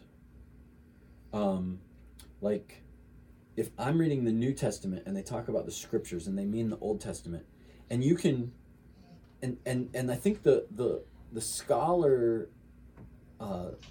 scholarly opinions are pretty solid on that what we read in the Old Testament in our English Bible is pretty darn close. Like, we can go to extra Christian sources, have nothing to do with Christianity, and see the Old Testament. Mm-hmm. And then the New Testament, one of the things that I think is amazing is that like, this kind of came up with the Dead Sea Scrolls, is that we're looking at documents, original documents that are very, very old. And so there's a good chance, like, think about this, there's a really good chance that when Matthew wrote his gospel, that the first copy, the original copy of Matthew, could have lasted over 400 years. Mm-hmm. Because it was those mediums were designed to last hundreds of years. And so there's a good chance that, like, the original copies of these gospels lasted well into, like, when Christianity was being spun up into the national religion. And so, like, when you go and tour the Holy Land, they'll show you, this is Peter's mother-in-law's house. And you're like, really? This is like a gift shop. Yeah. Like, all that stuff. And I totally get that. But when you start to think, like, man, by the time these locations were designated as, like, national historical landmarks by the Roman, Empire, like, there were still, even though it was several hundred years later, there are still very good chances that, like, all the original gospels were still floating around Mm-hmm. and being copied. And so I am totally okay. This is the tension that I live in, okay? I'm totally okay questioning, like, the archaeology and the canonization of the text, while at the same time putting a ton of faith in God's ability to communicate to us. Oh, for sure. Yeah. And so if it came out, like, I don't know, like, here's a book in the Bible and it's not real. Well, that's happened. Like, you read some, depending on your, like, digital translation, you'll come across a large passage, like the end of Mark, and different chapters, like different sections of I think Matthew and Luke, are, like, it's all italicized, and it's like, yeah, we don't think this was actually in the Bible. And it's because over time, like, they found earlier and earlier copies of the text that don't have that in it. And so, to some people, even maybe to some baby Christians, they're like, well, then everything is a lie. And to me, that doesn't hurt my faith. Mm-hmm. I'm like, oh, well, I'm glad that we're doing the work of finding. But like, why are they in a position where they have to feel that way?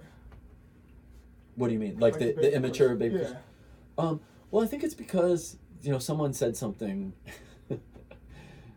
Someone said something like, oh yeah, we believe in the Father, the Son, and the Holy Bible. And it's this idea of we need to teach that faith is not just here's what I believe and I'm always right. We need to teach that faith is, hey, over the years you might learn that you're wrong, and your lordship of Jesus is never going to waver. That's faith. If faith is only an unwavering belief that you're right, oh my gosh, you're going to fall into so many traps of pride and superiority over other people, and you're going to stop being a learner. You're going to stop being in awe of the way that God reveals himself. And I'm not talking about like, ongoing revelation or prophecy or anything. I'm just like, man, we're gonna always be discovering who God is, and our faith is the thing that says that's always right. Whoever God is, that's always right. And I'm committed, unwaveringly, I'm committed to being under the lordship of Jesus, even if I find out I'm wrong on something. And I'm okay with that. And that's a totally different definition of faith than I think the modern evangelical Christianity is. It's like faith is knowing that you're right and never doubting it. It's knowing that you're right. But there is a definition that says like faith is believing something that is unseen. Mm-hmm. Do you agree with that? Yeah. But again, that gets back to there's a lot of things that I love going through the Gospels and reading stories of Jesus interacting with people, and Jesus says that's faith, and I have to go, because when I read that story, I see humility, or I see audacity, or and I try to put a label, like, what is it? How would I characterize this? But Jesus called it faith. Like, I have to let that sit with me and stew on that for a while. Because, so what I'm getting at is that the word faith has a much more robust definition than just believing in something I don't see. But isn't faith something that believing, like, not believing, but like comprehending something that you have seen? Like, but when you understand Christ for yourself and you believe that he is your Lord and Savior, not just because somebody told you to say it, then you see it for yourself, and that's faith, right? But a lot of people believe that, like, I'm just going to believe that somebody told me about Christ, so I'm just going to believe it, and then just act on what the Bible says, follow the rules, and maybe that will be counted as faith, you know what I mean? Yeah. And I just think that's a dangerous trap, because the whole John 3:16 thing, which is, as much as it has brought a lot of people to Christ, it's almost like, if you believe in me, you will have eternal life. But like, the believe aspect, I just feel that it is so simplified because of the English language that I agree. Yeah. That belief probably has decades of living to understand what belief is. Mm-hmm. You know? But yeah, hey, I would love to do a part 2. Yeah, let's do it, this, man. So, I do have to get going. but thanks for coming on the podcast. We can definitely do it another time.